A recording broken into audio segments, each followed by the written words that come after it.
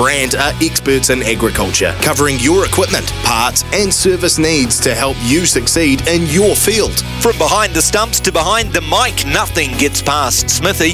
This is Mornings with Ian Smith on SENZ.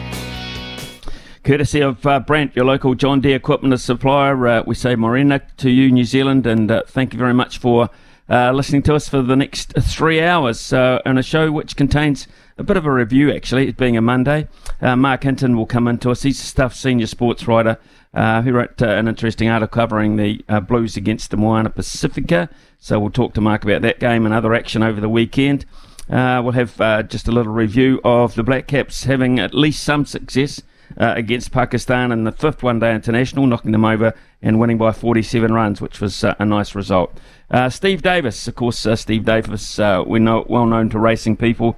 Of course, probably the best, the premier auctioneer of thoroughbreds in the world, is also a director on the New Zealand Racing Hall of Fame. They had a function last night, and they've got some new inductees for the year of 2023. We'll ask Steve about that. David Dome, the Wellington Phoenix general manager. Yes, Phoenix side were knocked out of the A-League finals with a 2-0 loss to Adelaide United. We'll talk to David about various things with the Phoenix, and also they've named, for the women's Phoenix side, they named their third coach in, I think, 3 years or 4 years, Paul Temple, coming in anyway as the new coach.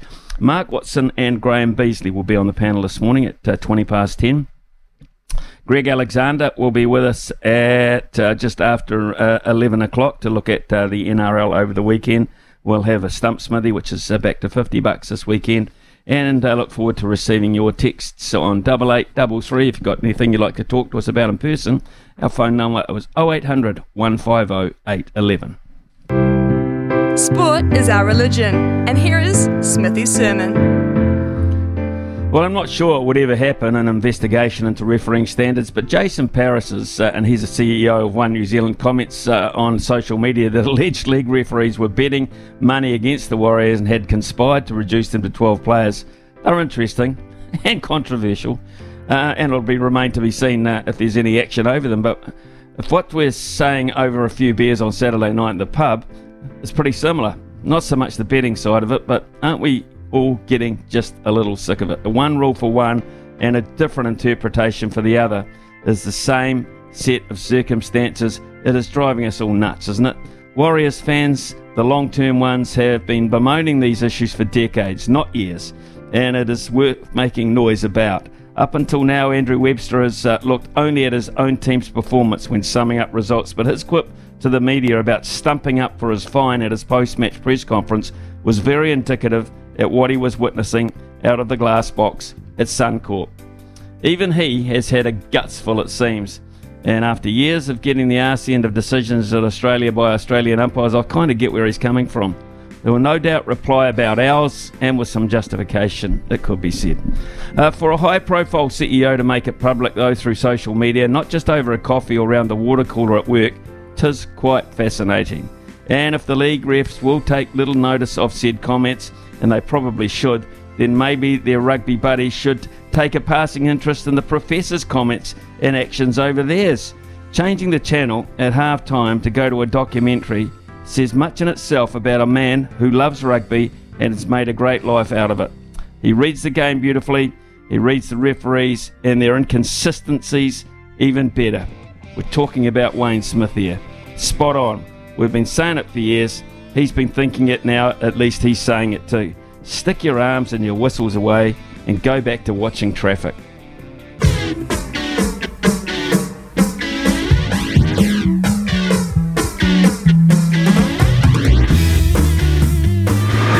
Camus Ballatini, it's coming back round.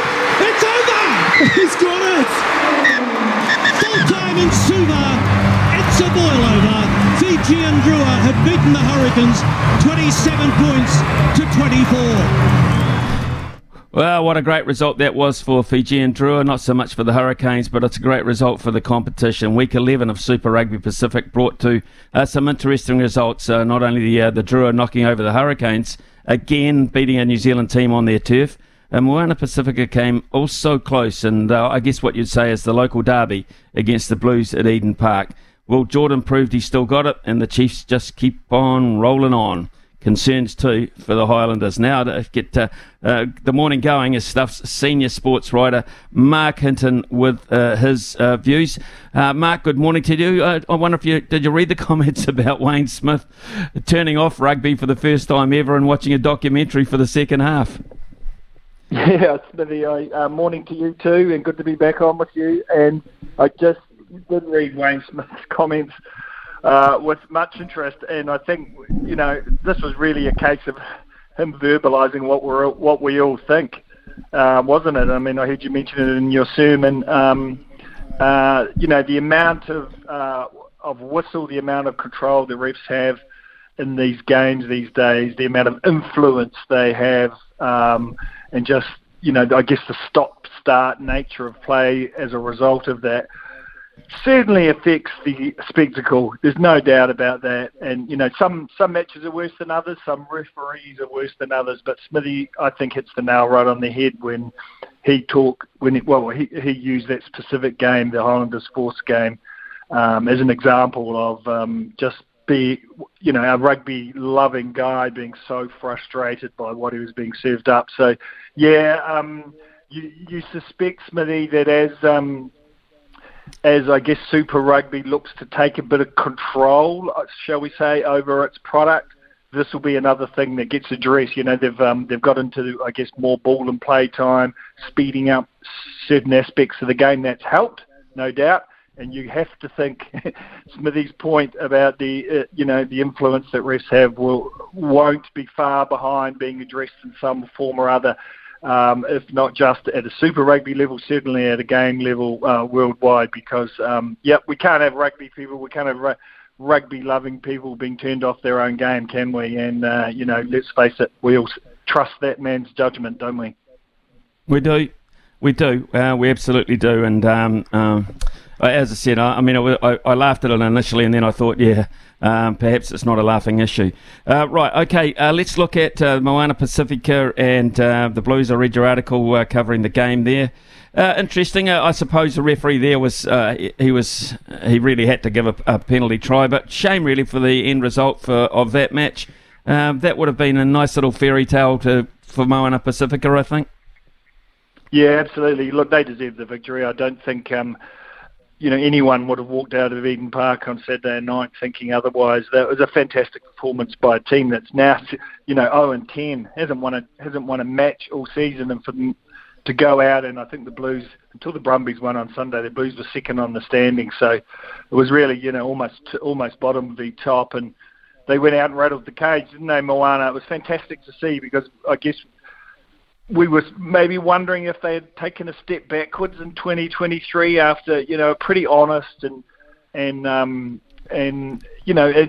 enjoyable, really, debut season for a franchise that they had a lot going against them. They're really kind of cobbled together with a lot of kind of just sort of, extra part type players. It hasn't been an ideal scenario for them getting this team up and running, and I think they're very much still a work in progress. But gosh, Saturday night showed when they're all on the same page and when they're motivated and when they're sort of engaged, I guess, in playing the type of rugby you need to succeed at this super level, they're as good as anyone, and it was a fabulous performance. And the Blues were well below full strength, Smithy, and I suspect it was a game that maybe they were thinking a little bit ahead to what's coming this Saturday rather than last Saturday, and nearly paid the price, didn't they? I mean, they got the Crusaders on Saturday night in a massive match-up in Christchurch that could decide second spot. There's a few other things to play out around that, but certainly the winner of this match will take a big stride towards finishing second overall behind the Chiefs, which is really important. You're talking home semi-finals, so a lot at stake on Saturday night across you, Smithy, and you have to think maybe the Blues were guilty of taking their eye off the ball a little bit on Saturday night when really they got out of jail at the end. Mark, obviously we've got to find 3 super coaches. Was that result of great help for Aaron Major, and the fact that we might have, if this continued, might have had to find 4 Super Rugby coaches at the end of the season? Oh, I'm not sure about that.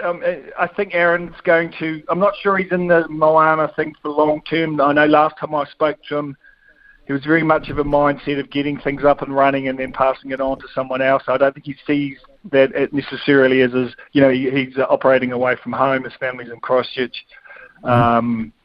Or Dunedin even, maybe. I'm not 100% sure, but either Dunedin or Christchurch. But I think he sees Moana as a temporary kind of thing for him anyway. So maybe, who knows, maybe he comes into some, into the focus for some other jobs. But I think his ambition is to get this franchise up and running and then pass it on. But man, that's three big holes to fill. And, there aren't a lot of obvious contenders, so it's going to be interesting.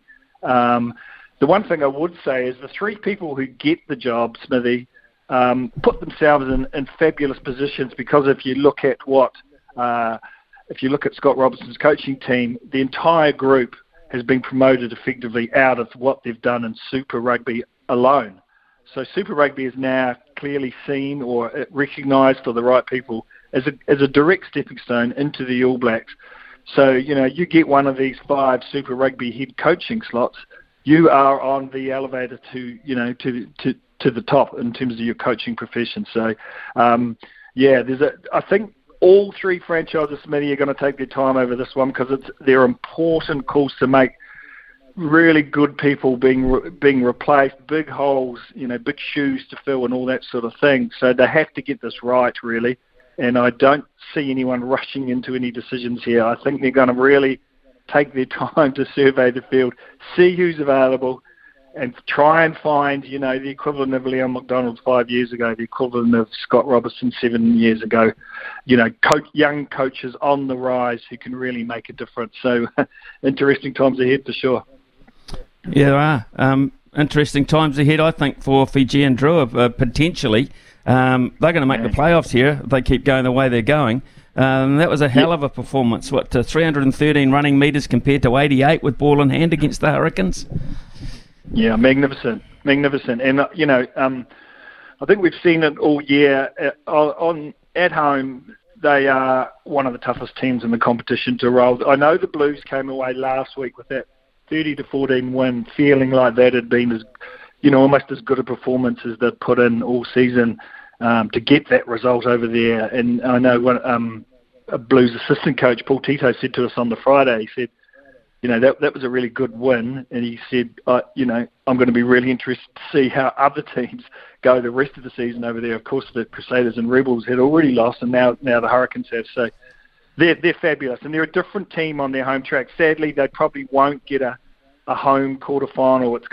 That's going to be a little bit beyond them, because that would really be interesting. Imagine a team going over there having to play a knockout match. That would be a tough proposition. But jeepers, the colour, just taking aside the competitiveness, the pageantry and just the special nature of these matches over in Fiji, they really have added to the Super Rugby competition this year. And I think probably it makes you hope that Moana also look to up, their amount of matches in the islands. Not only does it give them an advantage, but it creates something pretty special for this competition. Those matches in Fiji this year with the full crowds and the atmosphere and the people singing and just the pure joy that rugby brings to those people, I just think it's something this competition needed, and it's really endorsed that decision made 2 or 3 years ago to bring these 2 teams in, because not only would they be good rugby teams, but they would add something to the competition, and I think they definitely have. And Saturday was a great example of that, and a massive spanner in the works for the Hurricanes. There doesn't appear to be anything about thinking about next week for the Chiefs. They just keep rolling on, and they put 52 on the Highlanders at the weekend. Everyone is raving about their outside backs this season, converting opportunities. And I guess that means Ian Foster will be taking some notice, because it's traditional that when we get to the latter part of the season, the All Black selectors sit further forward in their chairs. Yeah, absolutely. Look, I think people have probably overreacted a little bit about the form of some people in Super Rugby, just in terms of what it means. They will definitely be being noticed, and we are of course talking about Amoni Narawa and Sean Stevenson. They're having fantastic seasons for the Hurricanes. established All Blacks at all, and there's a big sort of wave of support for them. They continue to play outstanding rugby, and as this competition enters the business end, they're definitely being noted by the All Blacks coaches. But would they be written in sort of indelible ink, as it were? Not yet. All Black coaches are always reluctant to make changes in World Cup year, but we've seen a precedent, and we've seen it on the wing, haven't we, with George Bridge and Sevu Reece in 2019.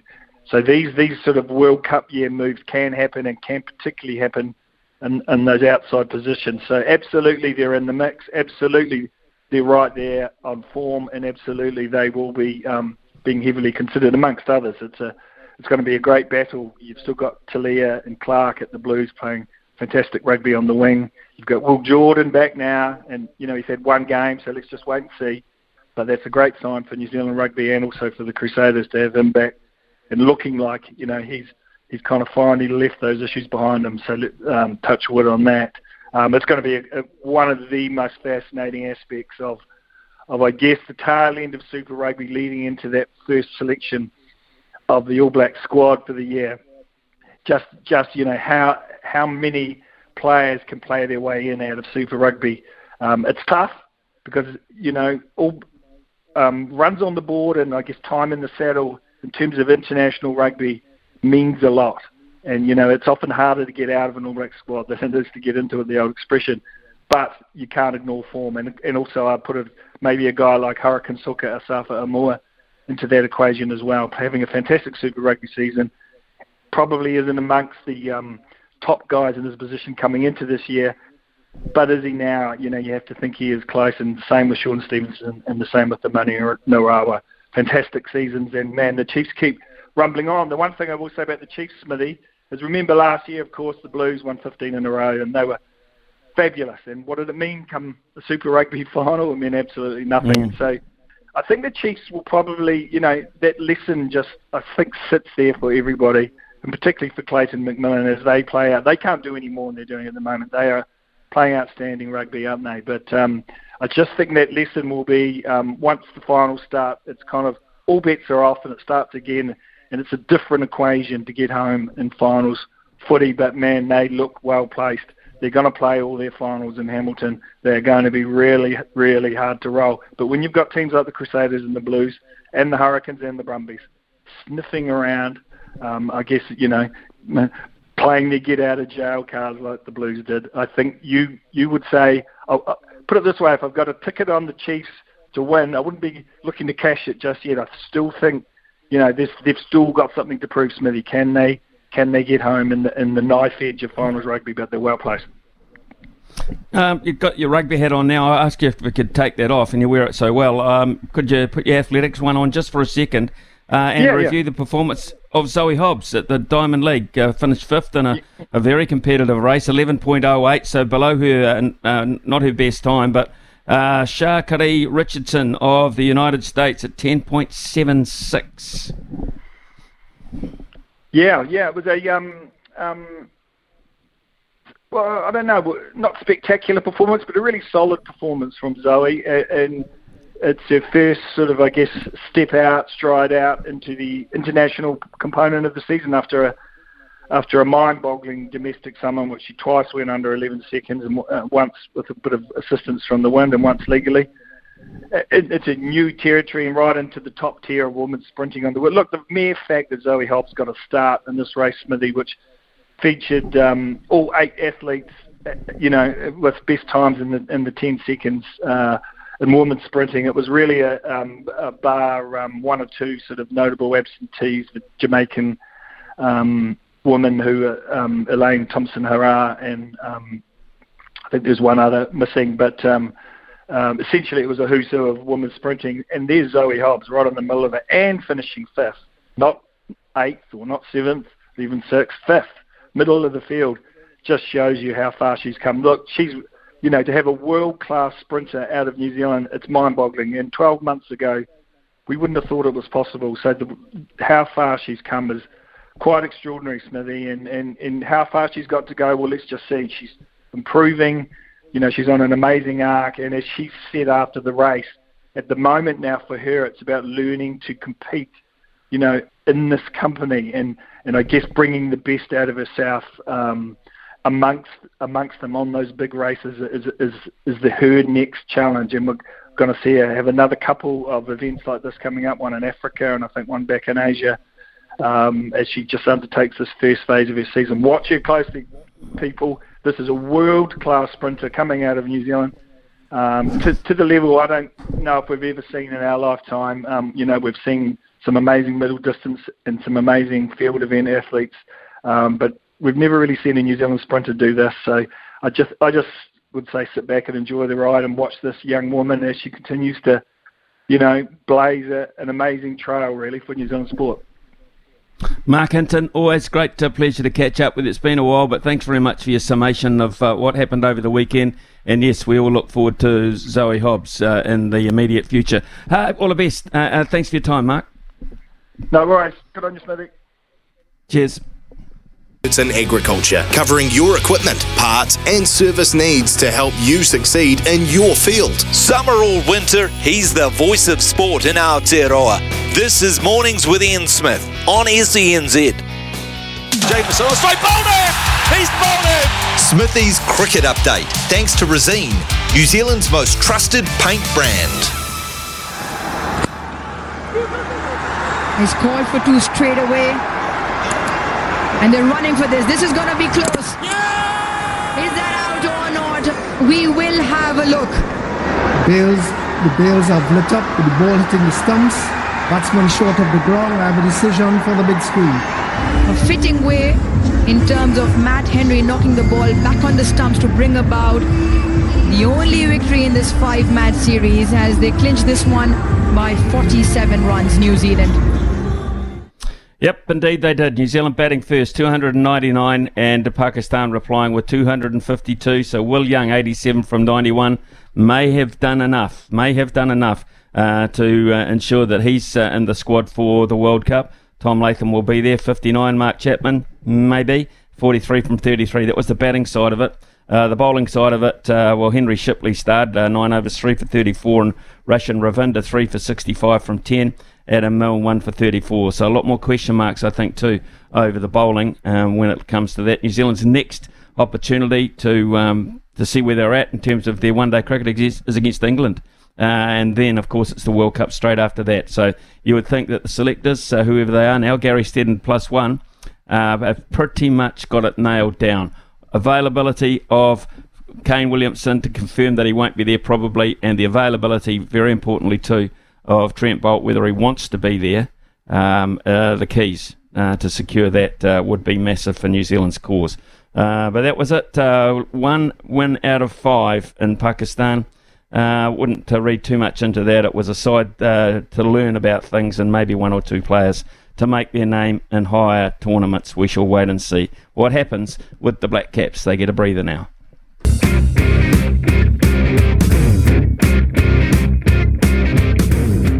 Homeward bound, 350 to go. They go to all parts of the globe, and Digger took over. Out wide, Bourbon Sheik looms up. Social distance right down the outside. Prismatic is starting to come into this as well. Closer in, Billy Bunter. Across the track, Cullinan over on the very inside. It's Don't Tell Timmy, Cullinan, and out wide, Prismatic. Coming with them also, Billy Bunter. Prismatic ranged up for Owen Patrick Bosson. He'll be a Hall of Famer this time tomorrow at the line. Prismatic won its second over photos between Don't Tell Timmy and Cullinan. Right there also with Billy Bunter. Yeah, interesting comments there from George Simon. He read the room very well there, and wasn't it fitting that Opie Bosson did have a say on horseback at Te Rapa at the weekend, because yesterday there was a very special function. Hall of Fame inductees do it every couple of years, and the 2023 class was announced yesterday and rewarded yesterday at a special function in Hamilton. And and of course one of the directors of New Zealand Racing Hall of Fame is Mr. Steve Davis, who we know very well. Steve, good morning to you. Thanks for your time. Yeah, good morning, Smithy. Great to join you. What a night. What a night, eh? I imagine there was some very, very pleased people and connections with those people, because this, of course, is a result of not just 1 or 2 performances. This is almost, in all these cases, a life in racing. Yeah, look, I got to say that's the one thing, and I've been involved right back when Chris Luoni rang myself and Gerald Fell and a few others to get involved, Paul Moroney, etc.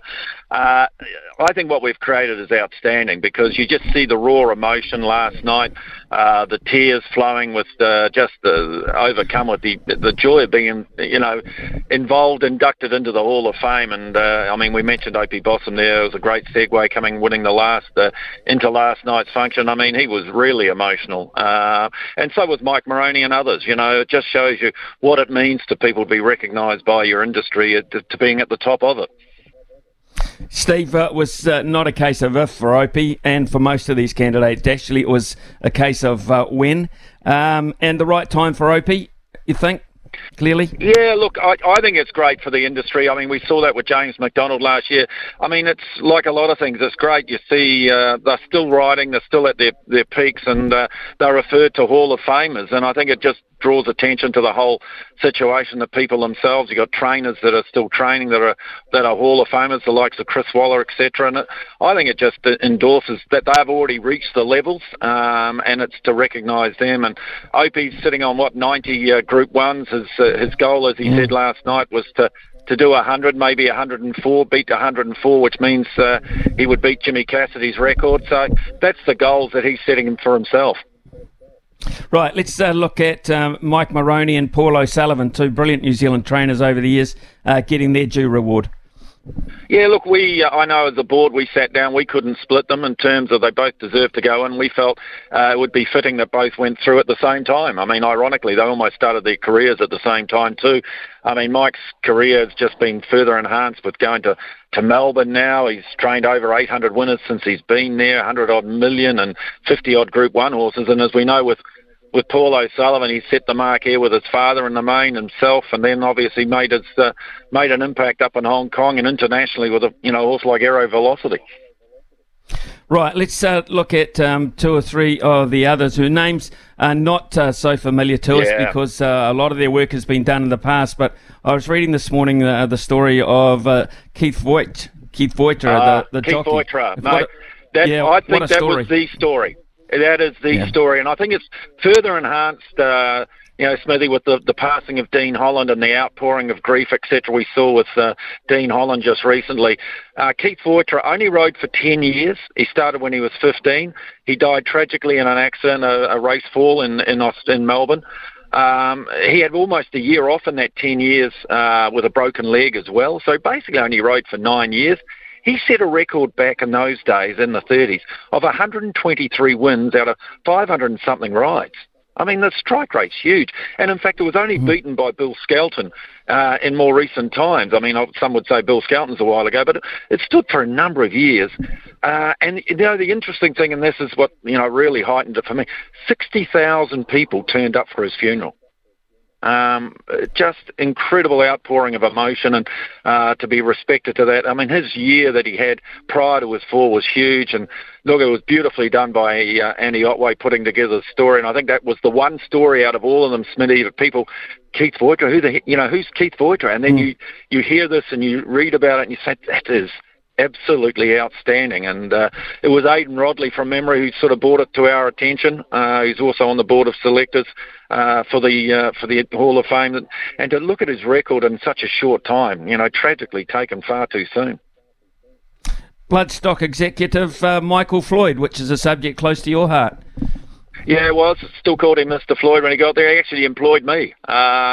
He came out one day when I was auctioneering cars, and from there I got to join Bloodstock. Look, he was instrumental in a lot of things, but a lot of things that people probably just take for granted: the transportation of horses, the cataloguing, the system by which we select the sales, but most importantly was the move from Trentham up to Auckland and finding that location and building the facility he did, along with and others. So he was certainly one of the key figures, and nice to recognise Mr. Floyd and Michael Floyd in that way because of the impact he made. I mean, moving the sales from Trentham was huge, a major call, and one would say beautifully placed now as we are at Karaka.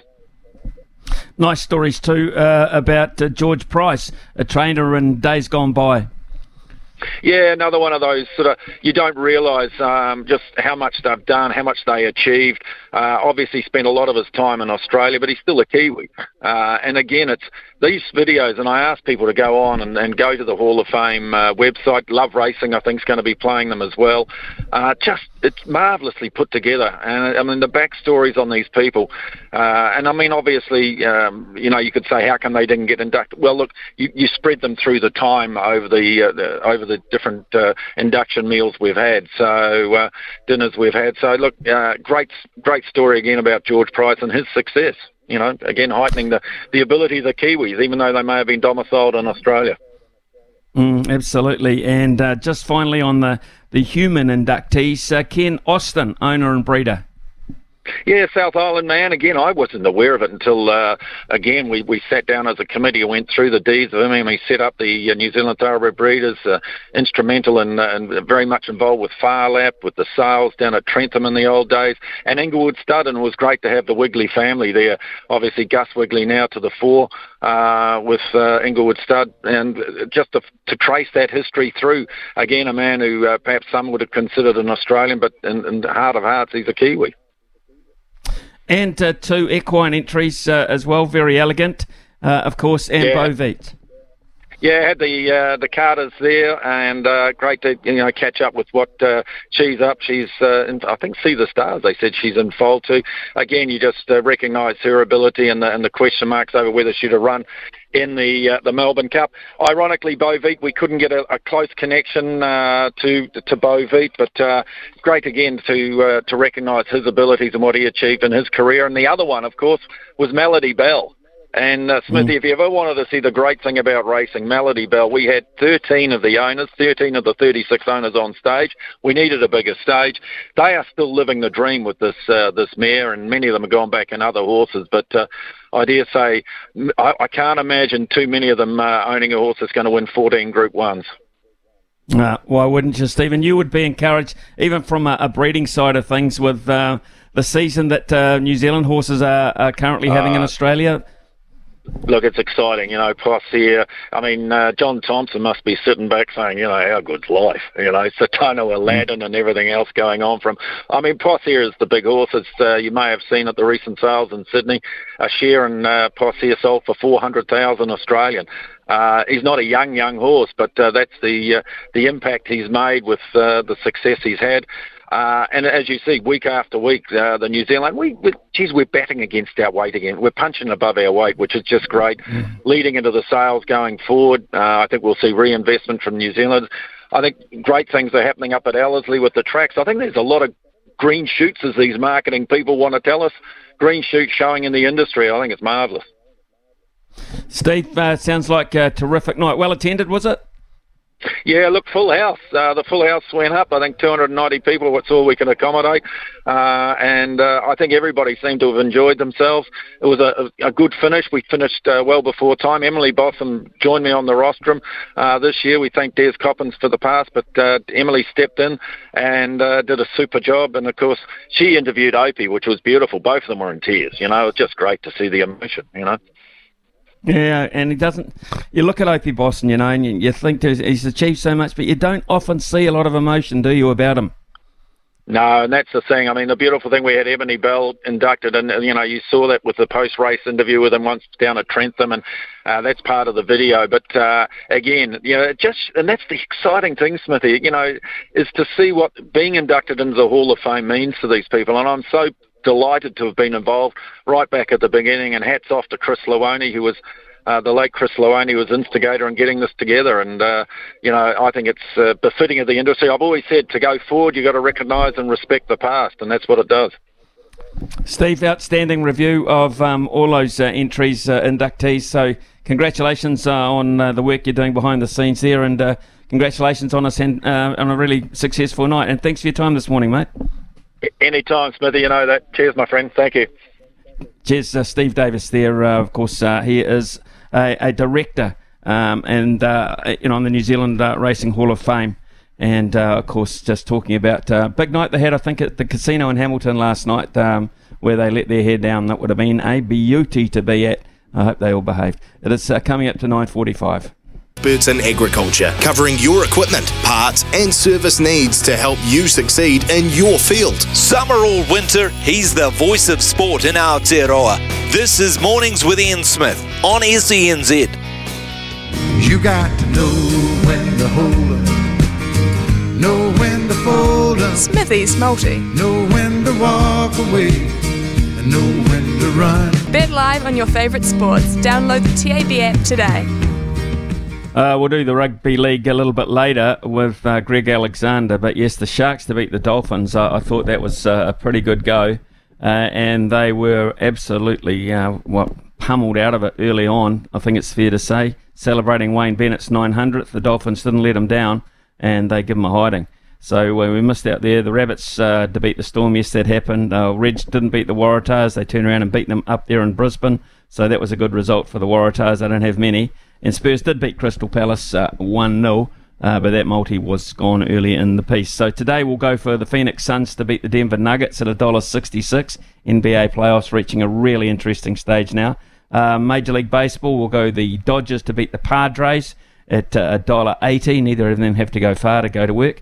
And the Kolkata Knight Riders to beat the Punjab Kings in the IPL later tonight at $1.87. So Phoenix Suns into the Dodgers, into the Kolkata Knight Riders, KKR, and that will get you $5.58. $5.58. 8833 is our text number, folks. Had enough of the referees, have you? Anthony has. Yellow cards for the penalties at the end of the Blues game destroys it. A little bit tough on the defensive team. They could yellow card every ruck in the whole game. There are always guys offside. Thank you very much, Anthony. Yeah, we'd love to hear from you. We'll read them out. You got any comments about the ref? No problem at all. You want to join with Jason Paris and go for gold? Have a crack, and we'll read them out. Don't worry about that. Because a lot of people have had enough. Even yesterday, people were still talking about the refereeing where I was, and that is that's just the NRL game. But obviously, Wayne Smith's comments too, and his sentiments about turning rugby off. I mean, would you ever think the professor of the game would turn the game off because he's had a guts full of the predictability about referees at breakdowns, at length of advantage times? You know, I mean, goodness me, it's just they find instead of finding a way to keep the game flowing, they always find a way to stop it. That is what referees do. It's written into their DNA, into their doctrine. Let's find a way to stop the game, not let's find a way to carry on. Advantage is way too long. Once it goes through 3 or 4 sets of hands, they've had their crack. Get over it. 9:52 here on SENZ. Brand are experts in agriculture, covering your equipment, parts and service needs to help you succeed in your field. Summer or winter, he's the voice of sport in Aotearoa. This is Mornings with Ian Smith on SENZ. Well, NRL Chief Executive Andrew Abdo has already lashed out at Mr. Paris's commentary as he confirmed an investigation was underway where we will do everything possible to protect our match officials and the game. Questioning their integrity is completely unacceptable. We are currently exploring all our options and will take whatever steps we believe are necessary to defend them. But he was unrelenting. I'd welcome a chat, said Mr. Paris. Anything that leads to a fair and consistent playing field for the Warriors will grow the game even more in New Zealand. And the NRL's head of football operations, Graham Annesley himself, former referee, is expected to address Paris's comments in his weekly briefing this afternoon. We'll get some thoughts on that, I think, from Brandy Alexander just after 11 o'clock this morning. But very interesting. I thought the most interesting thing of the lot came from Andrew Webster when he walked into the press conference and says, can I put the hat round for you guys and you can pay my fine? Because if I said what I thought, I'd obviously going to cop one. Would you, if you want the truth, take the hat round and help me pay for it. So I think that was pretty indicative of the whole thing. I suppose he'll get told off for that as well. It's coming up to 10 o'clock here on SENZ, and we're going to talk to David Dome. Of course, Phoenix are out, which is sad, but they've acted very quickly. They've appointed the new coach in Giancarlo Italiano. And of course, now they've come up with a new coach for the women's side as well, in Paul Temple. So we'll find out about those appointments and his review of how everything's sort of popping along at this point. Also, we'll have a panel with Mark Watson and Graham Beasley. And as I said, Brandy Alexander after 11. And we'll also have a Stumped Smithy as well for $50 to start the week off. All coming up as we look forward to the rest of the show here on SENZ.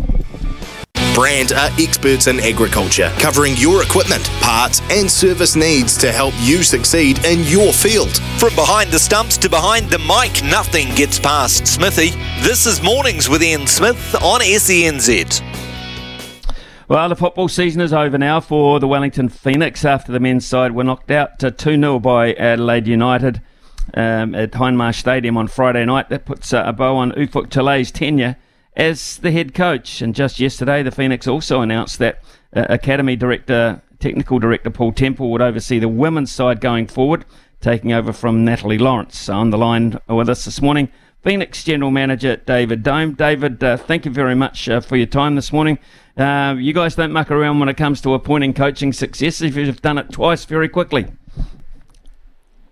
Yeah, morning, Smithy. Yeah, that's absolutely right. We wanted to crack on, and the more time that these coaches have got to plan and get their support staff in place and work on recruitment of new players, the better. So we wanted to give them the best opportunity and get them in place ASAP.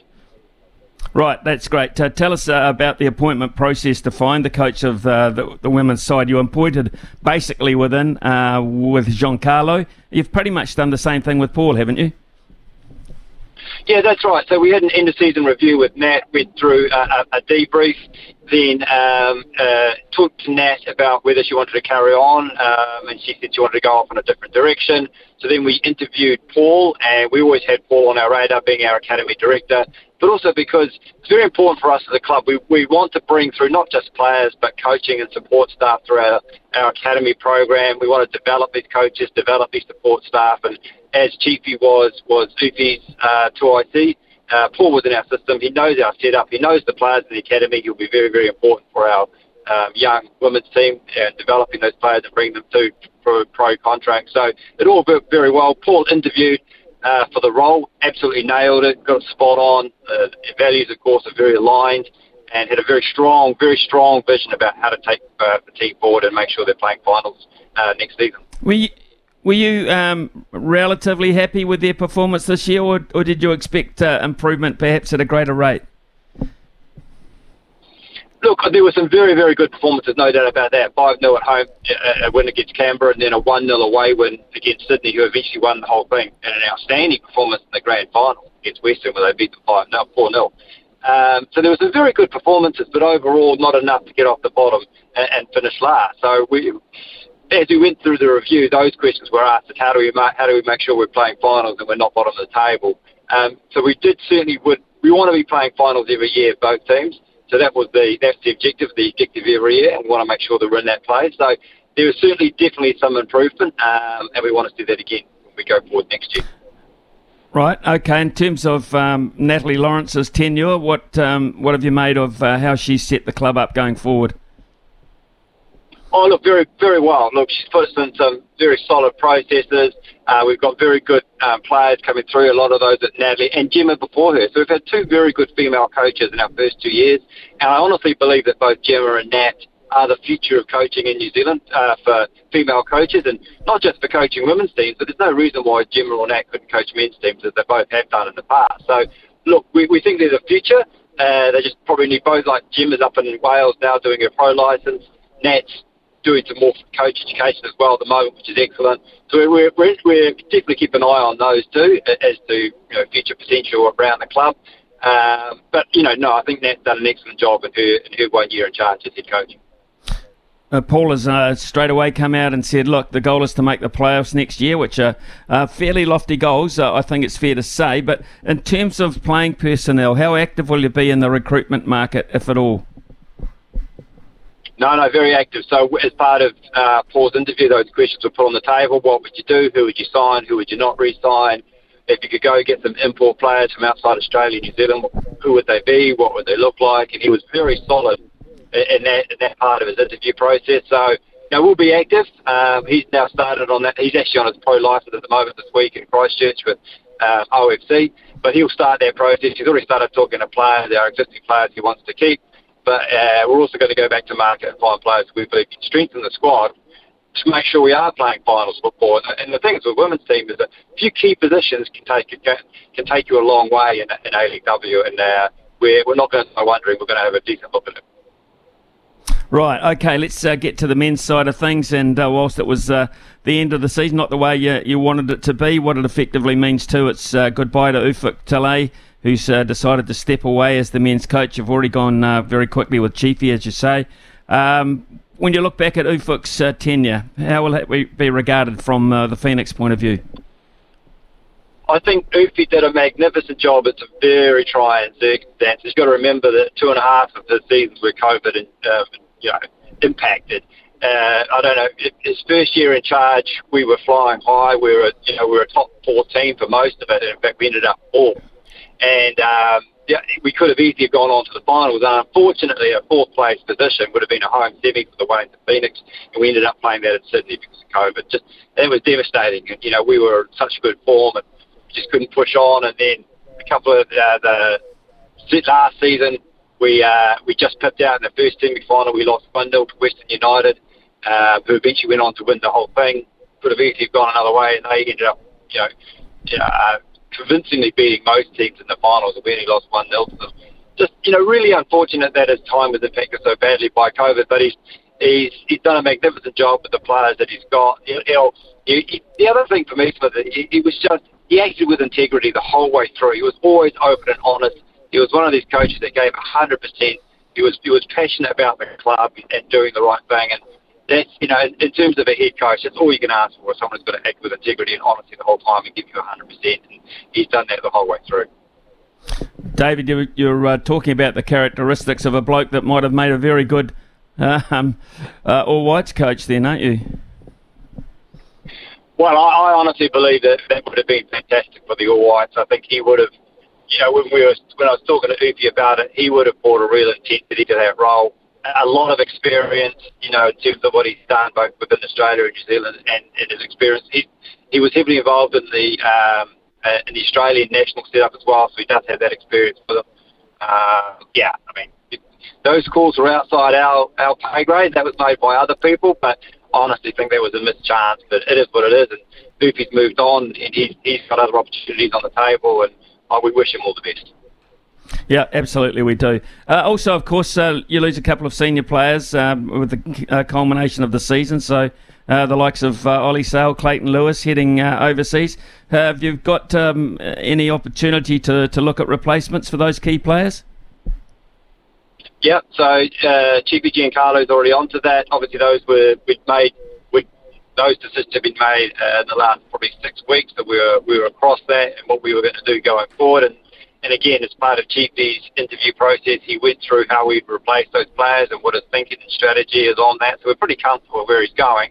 But now he's got the job, and like I said, the season's just come to an end. But he can now factor that into all his pre-season planning, and we can get on with it and start talking to players, and he can start agents onto recruitment into other positions as well. So, yeah, look, they're certainly in terms of previous seasons, he's pretty well advanced in that space. And look, I'm sure that he'll do his due diligence. In fact, if you look at Chiefy, was really Ufi's right-hand man when it came to recruitment, and Ufi's got a very, very good track record in selecting players. And if you look at the players he's brought into the club, like Uli De Vere over the years and Oscar Zavada this year, I mean, he's got, his experience is pretty good in there, and Chiefy, the selection of those players put in front of Ufi. So that's one of the things that was in Giancarlo's favour, was the fact that he was very good, very strong in that position, and we retained that with him going forward.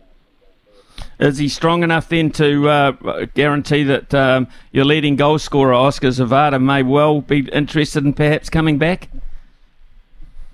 Yeah, so Oscar's got another year next year, and that was a factor, certainly for me, when we went through the process was, Oscar's our jewel in our crown. He's the leading goal scorer, and he's a quality player, and the risk of the change in your manager is that, can the second manager coming in get the same out of that player that the previous one did? And of course, Chiefy's worked with Oscar the whole way through, and there's a respect there and a mutual trust there, and it certainly lessened the risk of Oscar with Chiefy coming through. So Oscar's got one more year, and we'd definitely be keen on signing Oscar for more years if we can get him to stay, and we'll have those conversations with him. And I think with Chiefy now being given the role, that makes it potentially just that little bit easier.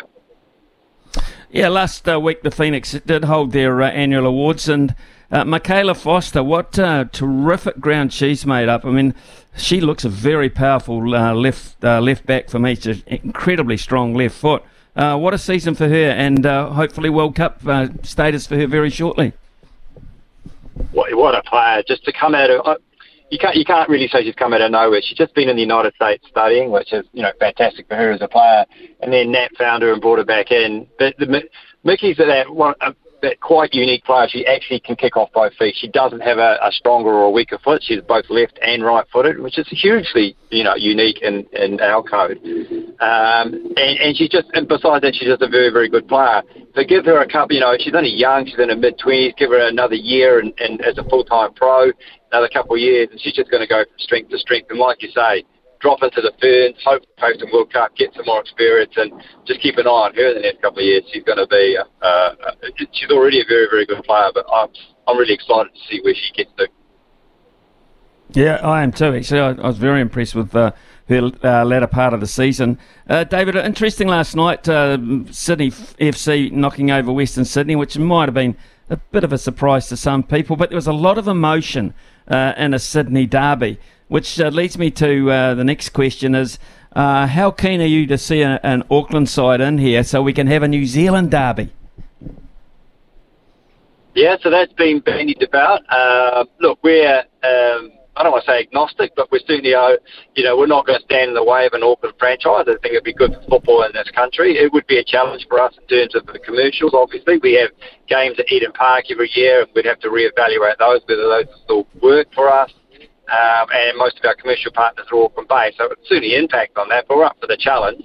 And like you say, a Wellington and Auckland derby would be fantastic for football in terms of driving interest in the game. So look, we're open to it, and the issue, of course, is you've got to find somebody who's going to financially back it, and it's not insignificant, the dollars. They're talking 25 million Australian just to buy in, and then I would suggest for anywhere between 1 to 2 to 5 million in the first year to set it all up, and then probably 1 to 2 million thereafter for at least another 5-6 years. So, you're looking at around 30, 40 million someone's got to find to be competitive in this league. And it's not small. It's not small change. And we know that those money's not available. It's not hugely available in this country, so you have to find an international backer. I think there are some locals, but they need to find the one someone with the deep pockets from overseas. I'd suggest to really bankroll them. But, like I say, great for football in the country. And you personally, David, you've mentioned recruitment and that sort of thing as being high on the agenda, but what does the general manager of the Phoenix do now that we've put a full stop on this season as such? What's next?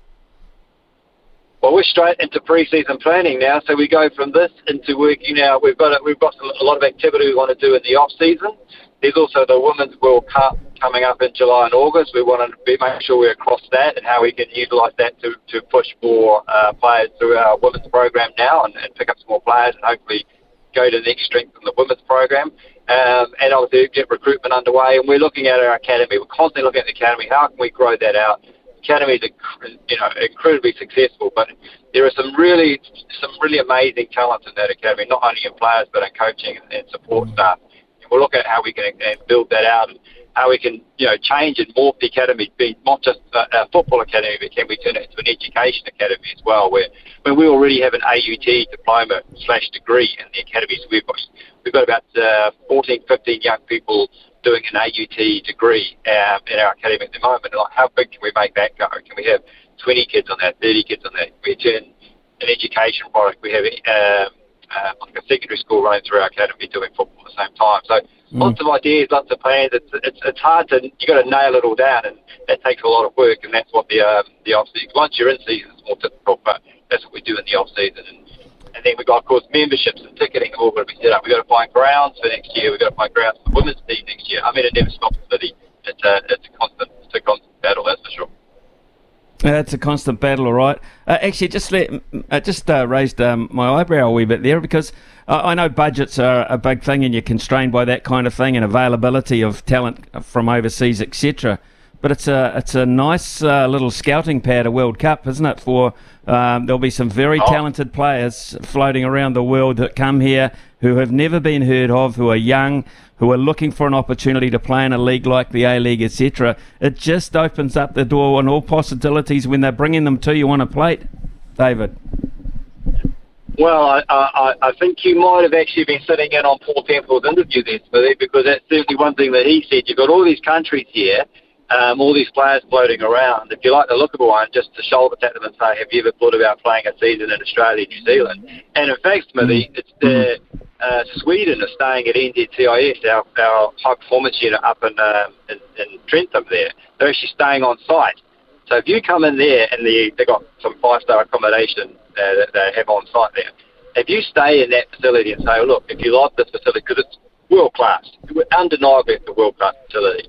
And if you attract, just to have a shoulder tap on some of those players, saying, would you like to live here for 6-7 months a year, play in the A-League W in Australia, New Zealand, then you can train here. It's not a bad opportunity.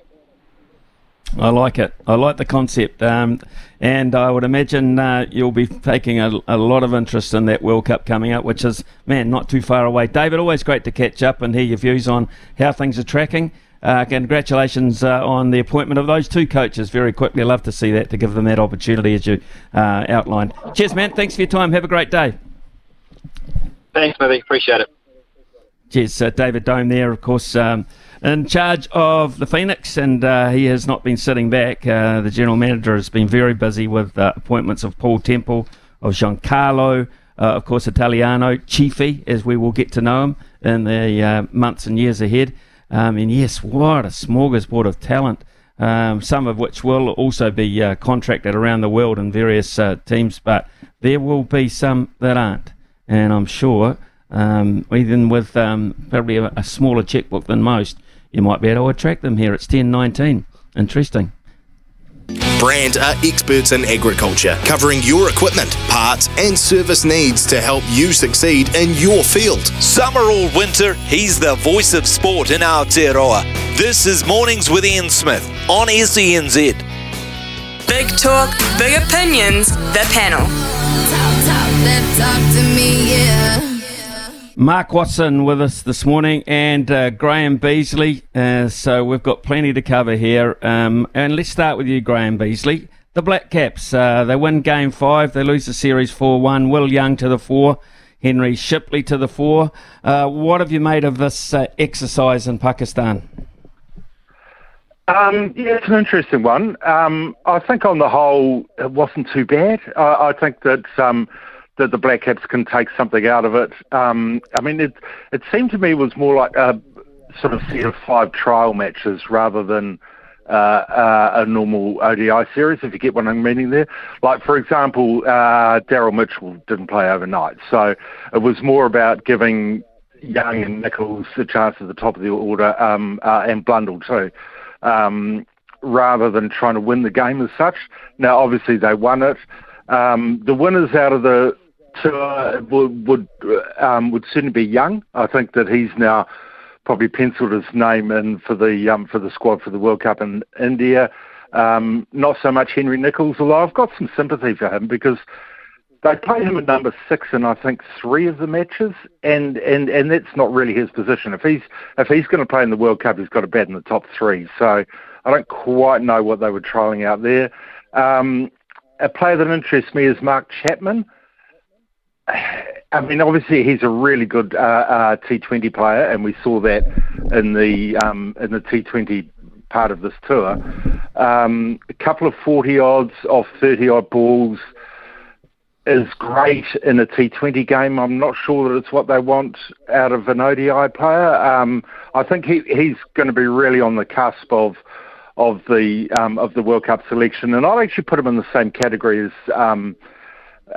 Finn Allen, really. I think both of them are really good T20 players and would be, two of the first names you would put down on the T20 side to play in a World Cup. Whether they're ODI players or not, just yet. I'm not sure. So there's a bit of thinking to go on there. But I think that the second stringers did really well. And you talk about Shipley.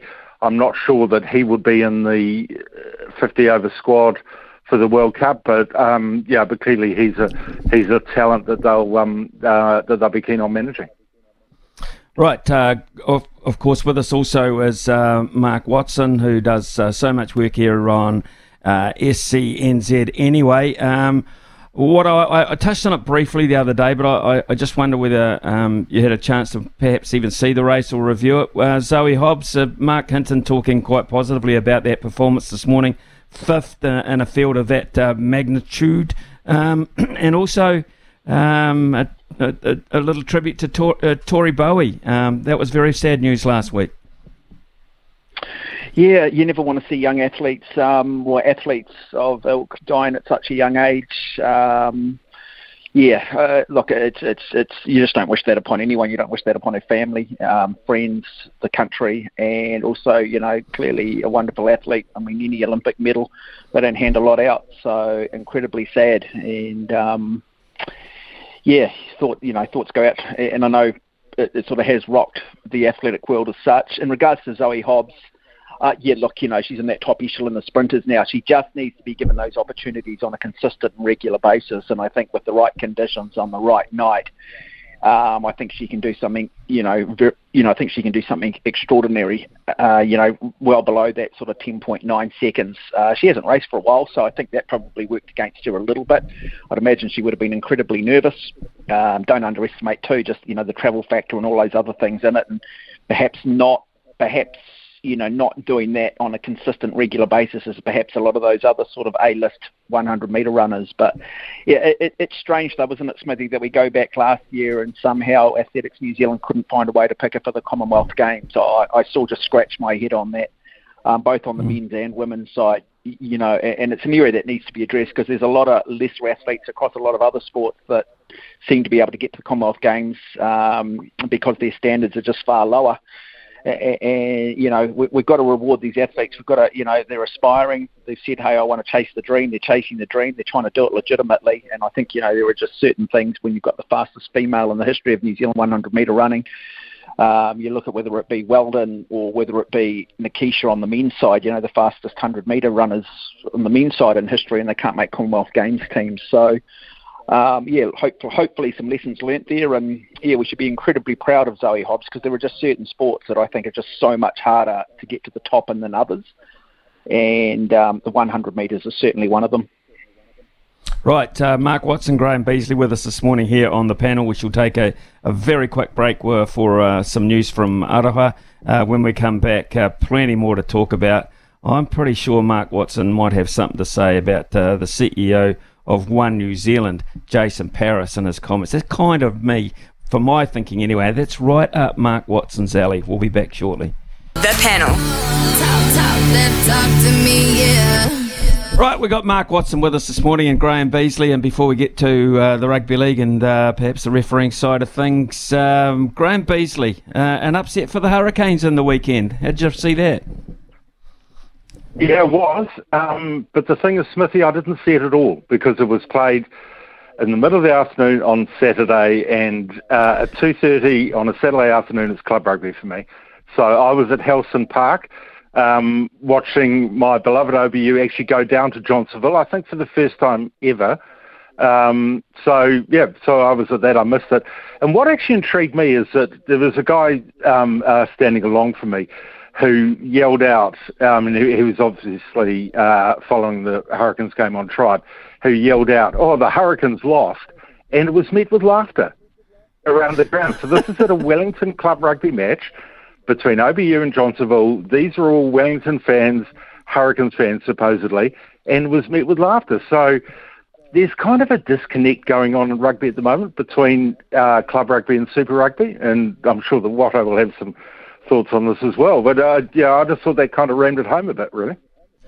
Before we get to Watto, though, that's a terrible afternoon for you because, one, your club team loses, two, the Hurricane loses, and three, you're not eating out at Batoni where you have your lasagna. So you missed out on all three.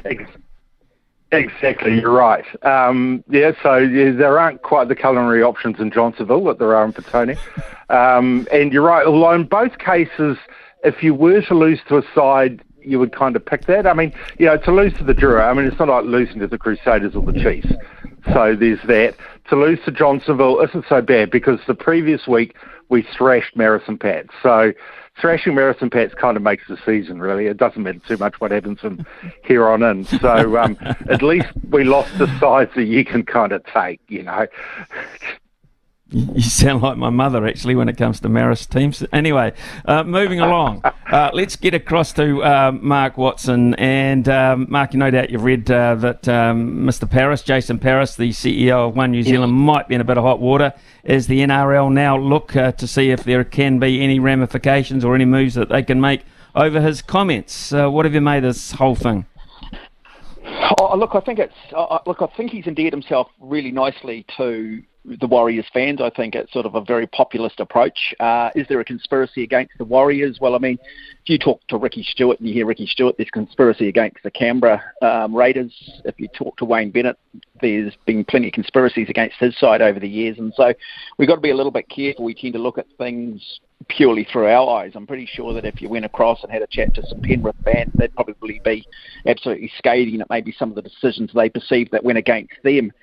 Look, it's gone from Vodafone to One New Zealand. How much of this is a marketing ploy? How much of this is just drawing attention to One New Zealand and getting that well and truly in the mindset of their target market, which I think is a much younger audience than, say, perhaps what Spark is.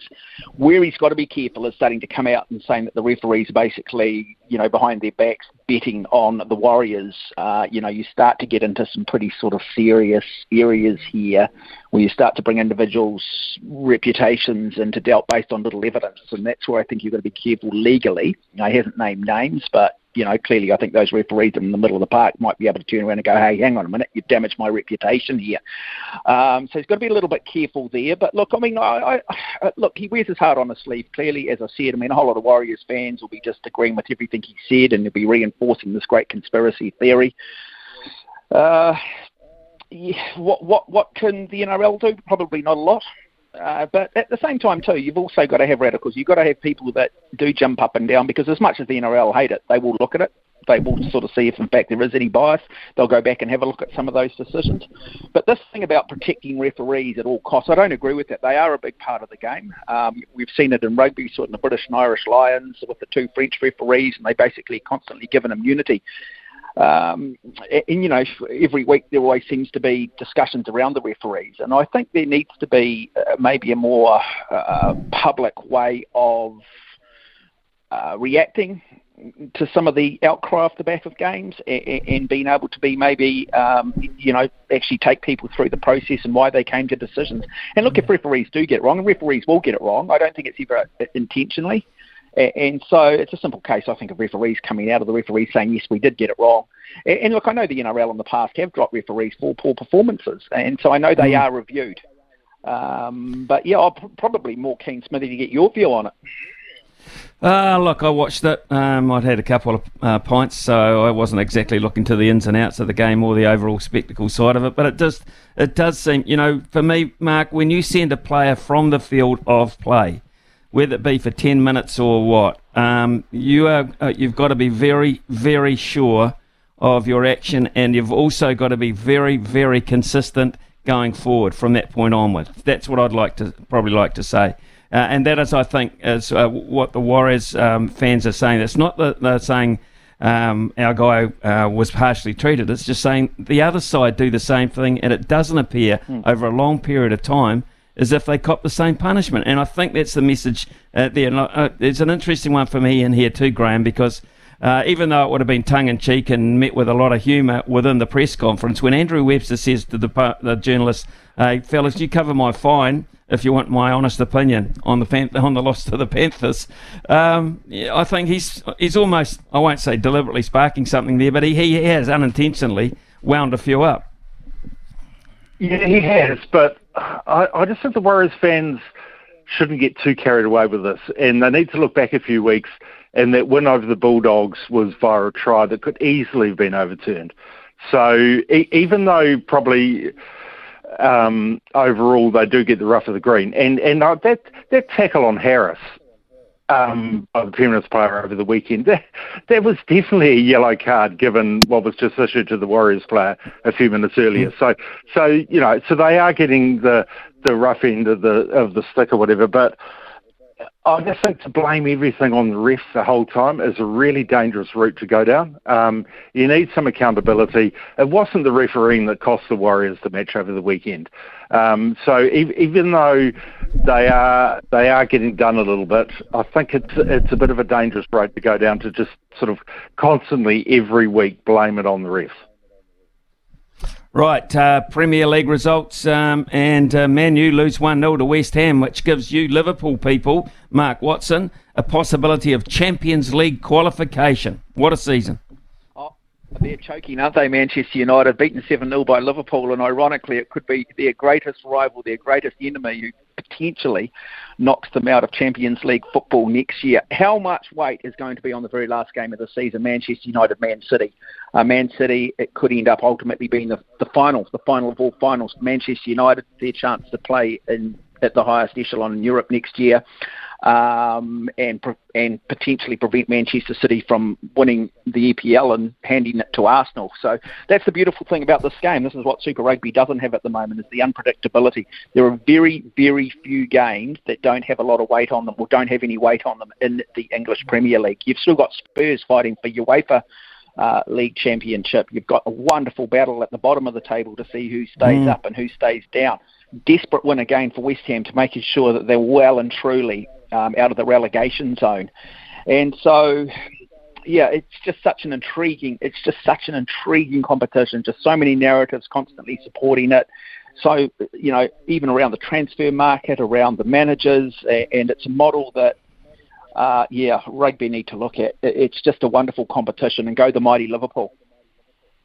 Go the mighty Liverpool. We haven't got the song queued up because you didn't actually win yourself. Oh, hold up. We can cue the song up. I'm not sure if Graham Beasley and myself want to go through it. Sing along with me if you want, Smithy. You can sing along. Sing along. Come on, mate. Sing along. You jump in, Graham. By all means, please. What's happened to Klopp's hamstring? Or was that just all put on, was it? No, 6 weeks. 6 weeks. He said that if he was a player, he'd be up for 6 weeks, but he's not a player. So, his hamstring went, mind you. But again, his hamstring went. There he is running in front of this. What happens in rugby here? I know they just sit up there and they have no emotion and no one talks about it, and it's left to the 80 minutes in the middle of the park. But again, while we're talking about people bagging refs in the NRL, what about Klopp's performance last week? Disgraceful. No, it's not. It's part of the game. It's beautiful. I mean, imagine if rugby had Carlos Spencer back again doing the fingers to the Crusaders and brought some colour back to it. I've said this to Smithy before, Graham, and we've got to stop. These organisations have got to stop sitting down with these marketing companies pretending that everybody's perfect. We've got to have the perfect product, and we've got to target the family, and we've got to be of the highest sort of moral ilk. Rubbish. We all love a scandal. We all love a little bit of a train wreck.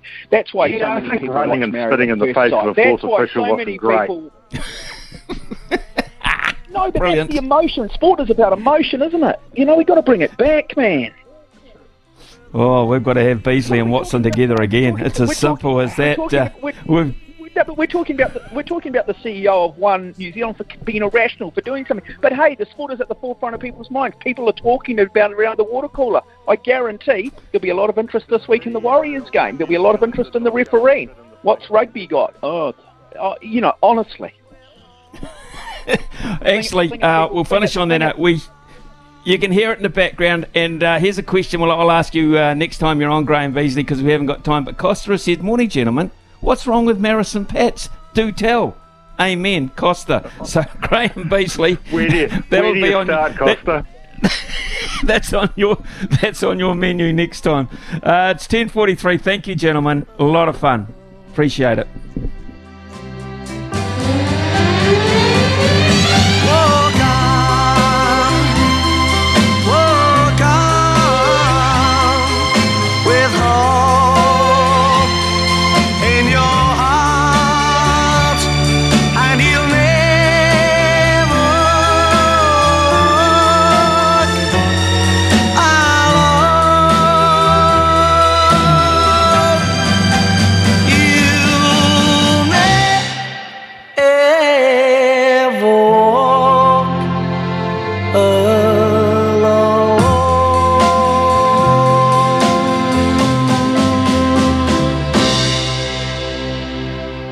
Brand are experts in agriculture, covering your equipment, parts and service needs to help you succeed in your field. Summer or winter, he's the voice of sport in Aotearoa.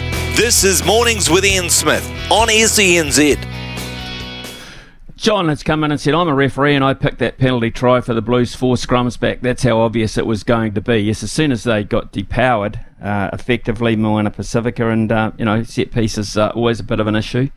You take people out of the scrum, they got no price, absolutely no price. So we're not moaning about that decision as such. All we're saying it was just when you take people out of the game, in a yellow card situation, whether it be rugby or rugby league, you have to be very sure of what you're doing because you know the influence it's about to have on the game. And in that particular instance there between the Blues and Moana Pacifica, it was painfully obvious what was coming for the side looking for a fairy tale win, their first one of the season. So I guess whilst Blues fans will say, God, we got out of that, thank God we got the points, we're still up there. I think we're third now behind the Brumbies, but we'll take it. It was an ugly win as such.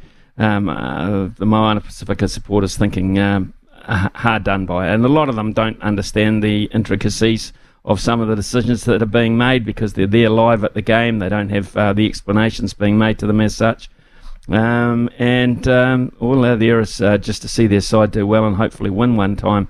And they just about did. So you do feel for it, but I don't think there was too many people saying it wasn't warranted under the rules that are at the moment. Richard, at yesterday's joint Marist Pompelia under-13 tournament, referee Mark Struan played advantage at every opportunity. He also explained to both teams what rule they were getting penalised for.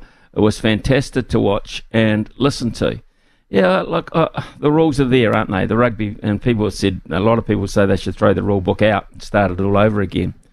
That might lean towards the changing of the nature of the game, the style of the game considerably, wouldn't it? But to be fair, the best referees, they will say, and Bryce Lawrence, etc., are the ones that get the interpretation of the rule right 100% of the time. That's the ultimate performance for referee, and they are marked. They are looked at by their peers and other judges, and they get reported on internally as much as anything else. We don't see the benefit of or anything to do with those reports, but they do. They get monitored. Their performance gets monitored, and I think what you're looking for, and it sounded like you got it yesterday, Richard, with Mark Struan, is consistency and clarity. Consistency and clarity, and then if that's the case, so be it. Hey, Smithy, appalling refereeing this year in the NRL, especially against the Warriors. Very inconsistent. They don't even seem confident what they are doing, especially with this hip drop tackle. Yes, Jace, I think the hip drop thing has become a real issue. Going to be talking to Brandy Alexander in around 10-12 minutes' time when he finishes his show in Sydney. Be interesting to see what he made of the whole weekend experience, actually, up there in the Magic Weekend in Queensland. But also, hopefully he ran his eye over the Warriors' performance too, and he can perhaps put some clarity on some of these issues from an unbiased point of view, even though he's Panthers. Seems rubbish that Canes and Landers have average teams, yet the Crusaders, Blues and Chiefs have players that should be starters on their bench. It's all about the money, not the game. Imagine a game where all the best players play every week. Well, there is the competition that, Josh, it's called the NRL. And the spread of talent seems fairly even on that, doesn't it? It is coming up to 10:53 here on SENZ. This is Mornings with Ian Smith on SENZ.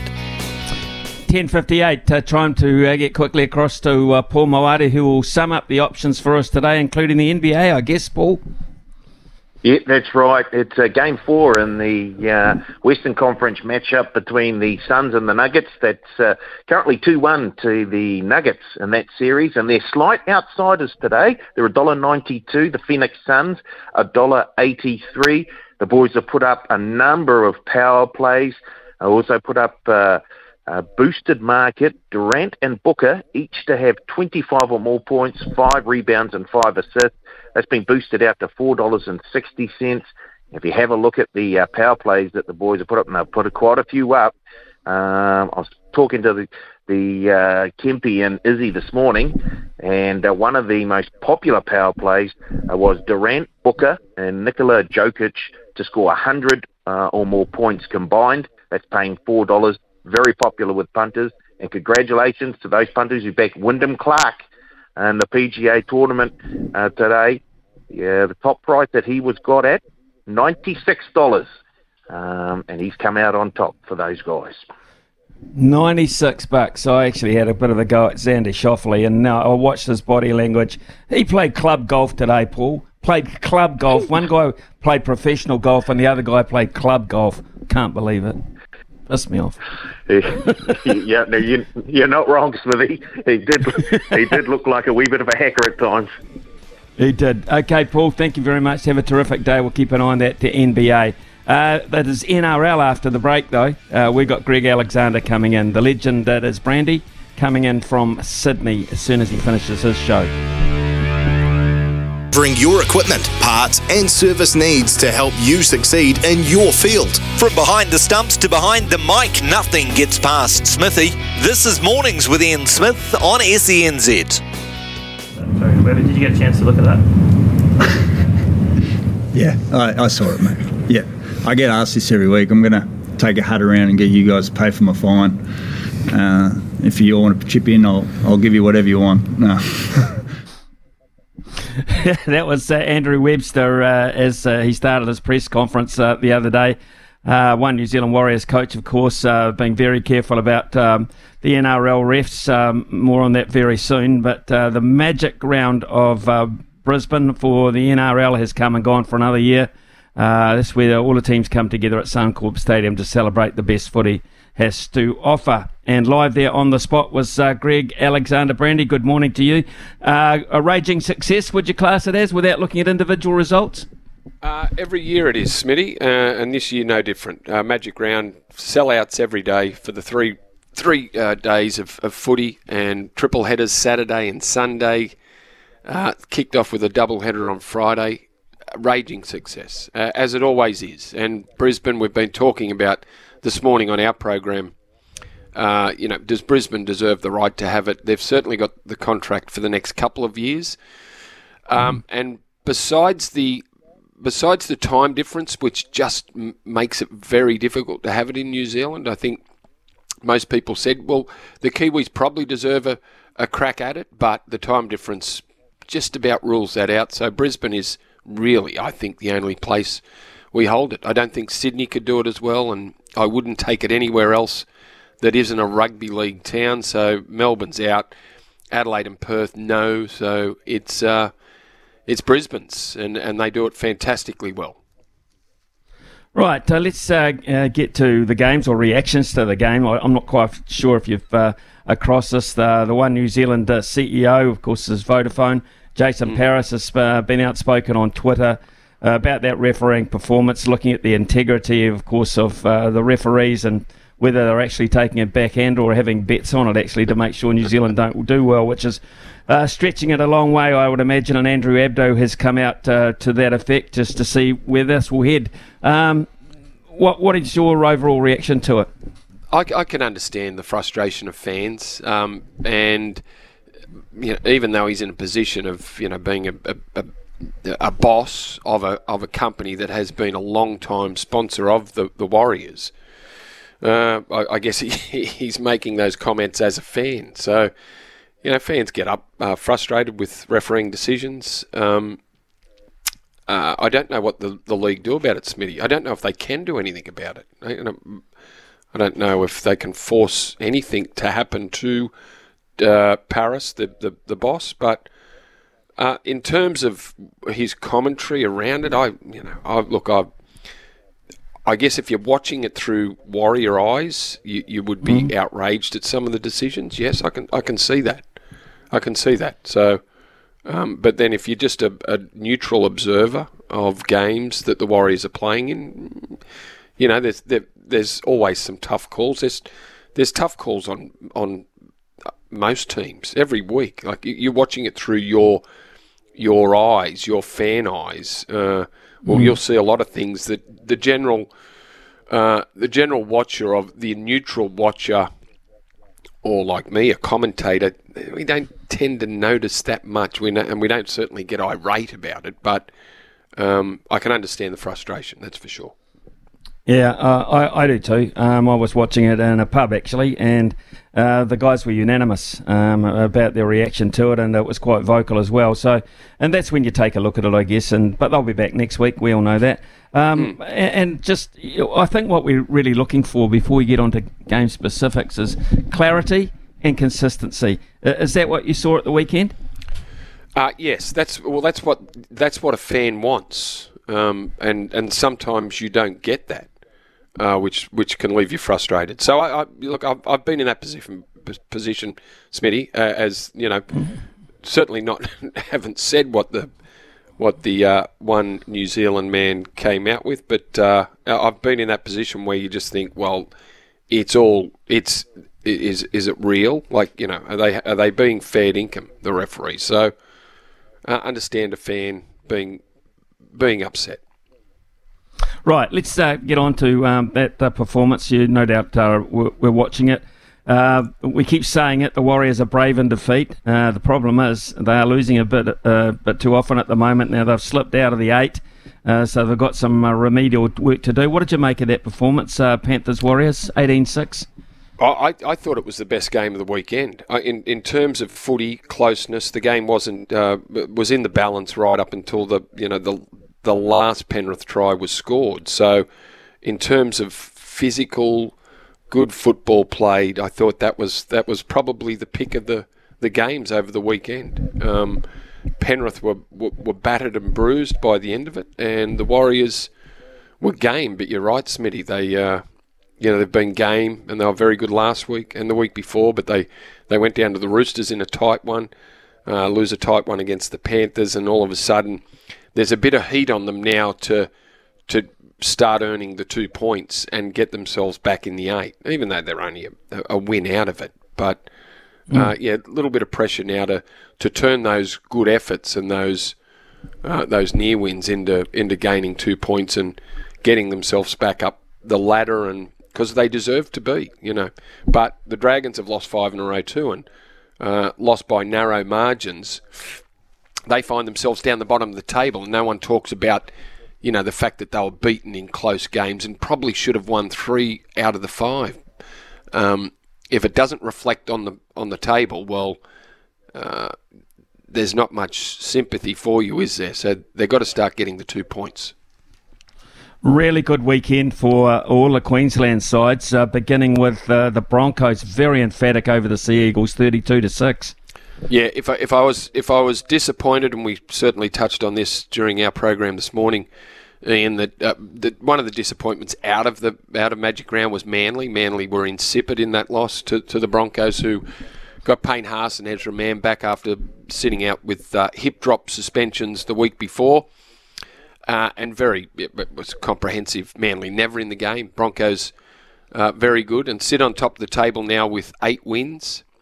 16 points, and have a big game this weekend against the Melbourne Storm, who were probably one of the disappointments over the weekend, the Melbourne Storm. But all the Queenslanders winning.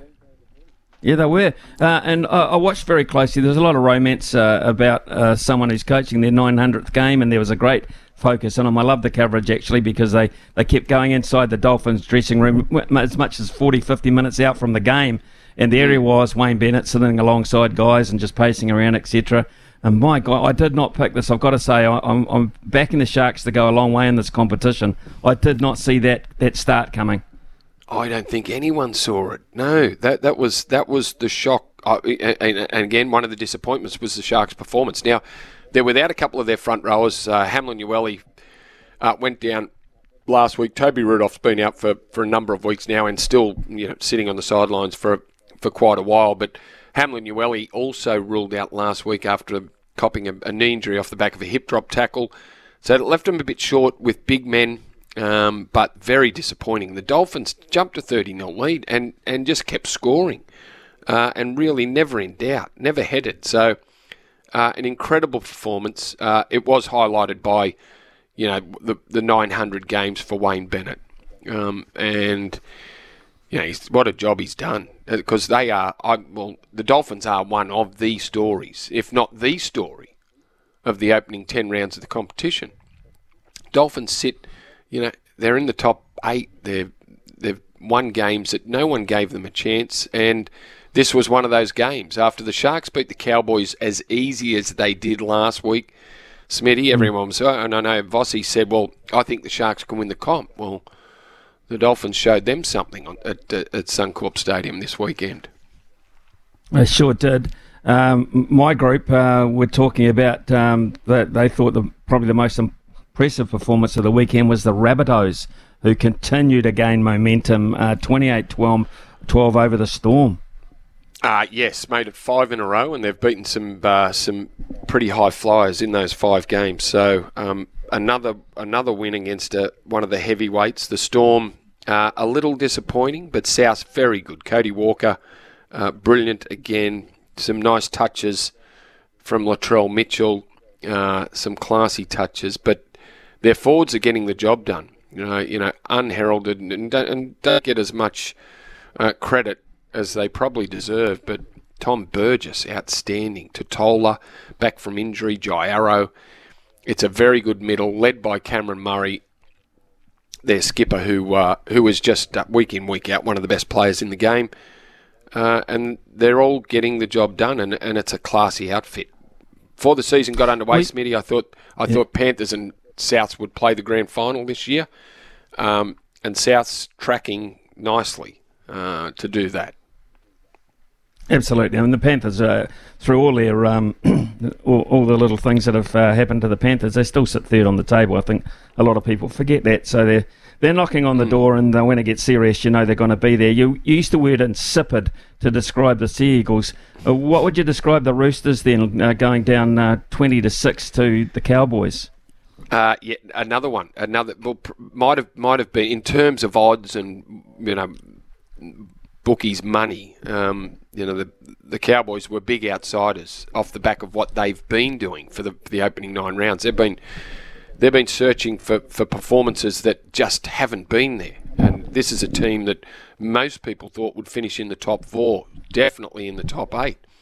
The rain came, I think, at the wrong time. Now, I don't want to blame the rain on the Roosters' performance, but they didn't handle it, and it hammered down for the opening 15 or 20 minutes. The field turned into a bit of a quagmire, and it suited the Cowboys down to the ground. The Cowboys obviously have had a lot of chat about where their season was heading, and their effort was remarkable, and it sort of turned back the clock to 2022 and what they based most of their wins on, and that was their defence.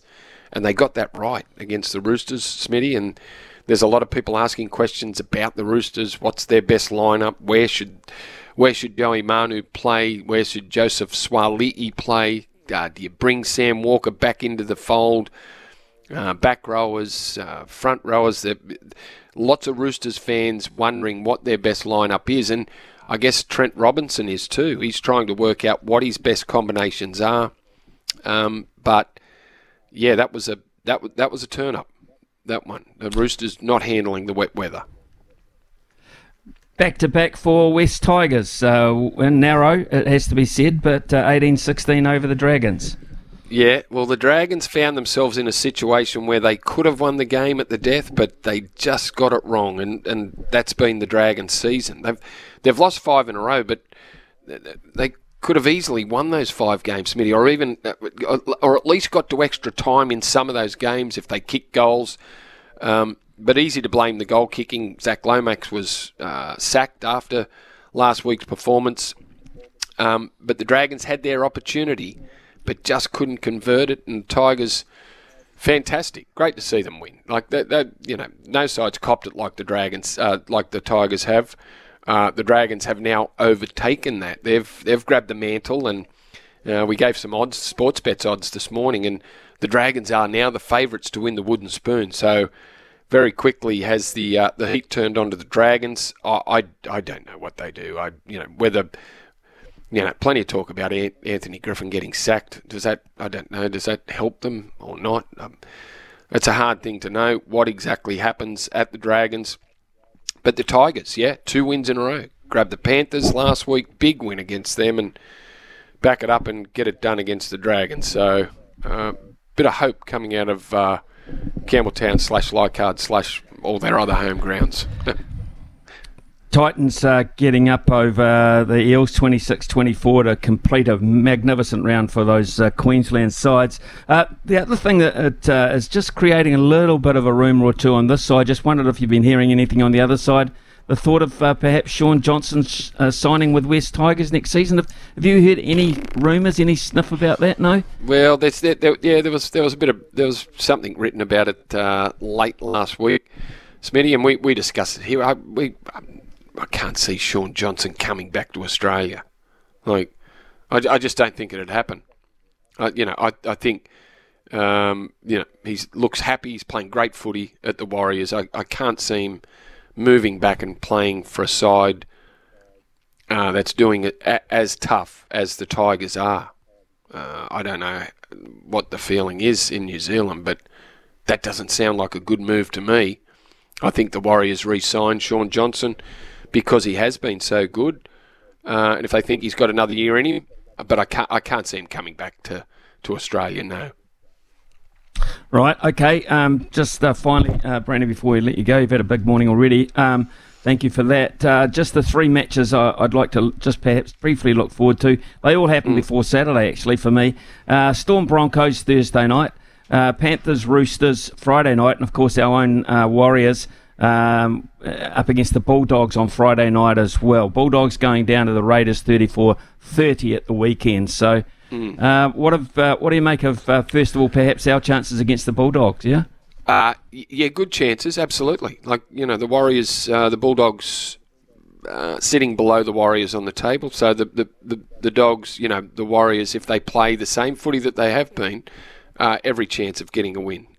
In fact, I'll be tipping the Warriors, Smitty. That's an early call out. I've tipped this morning because we had Cameron Smith on, and we always do between 8 and 9 on a Monday morning.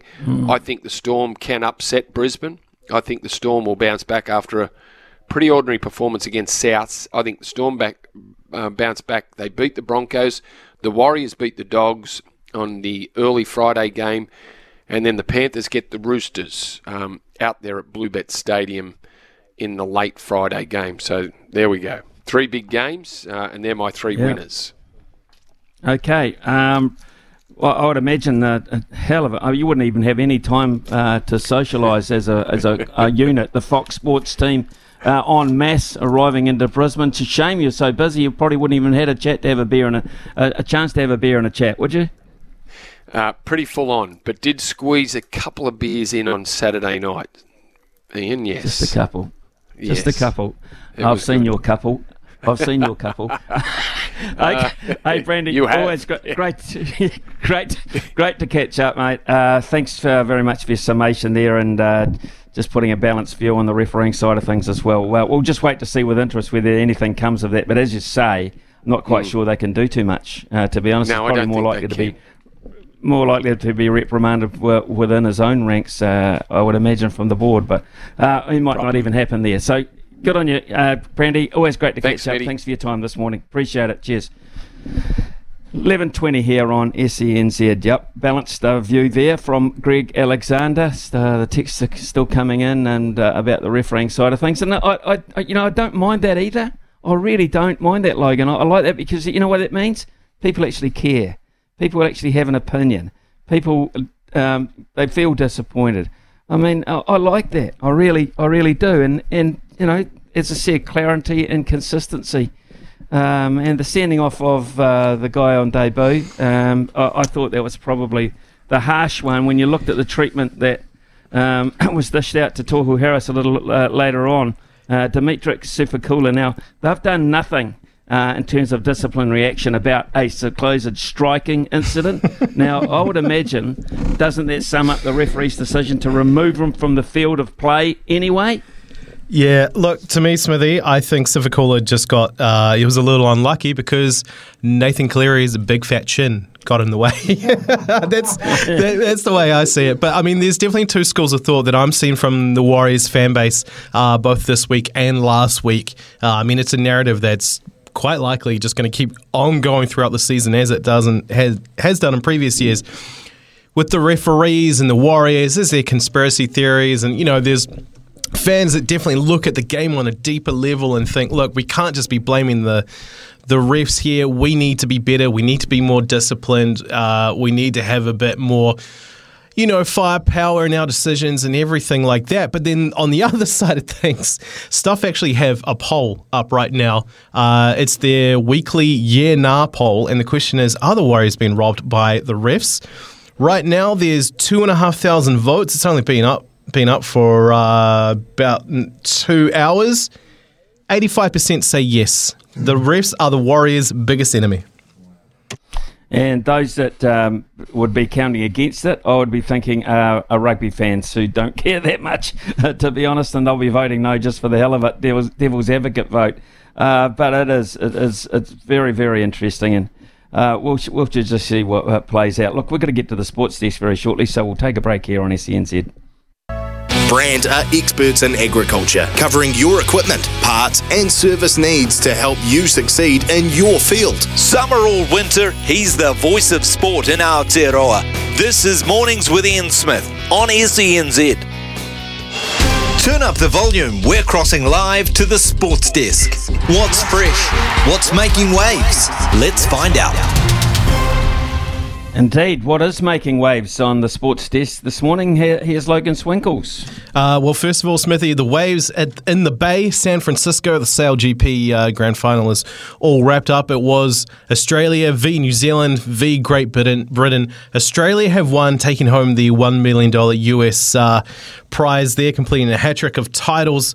New Zealand's falling in second, 6 seconds behind. I think Great Britain were about another 20 to 25 seconds behind. So great showing from New Zealand in their second season.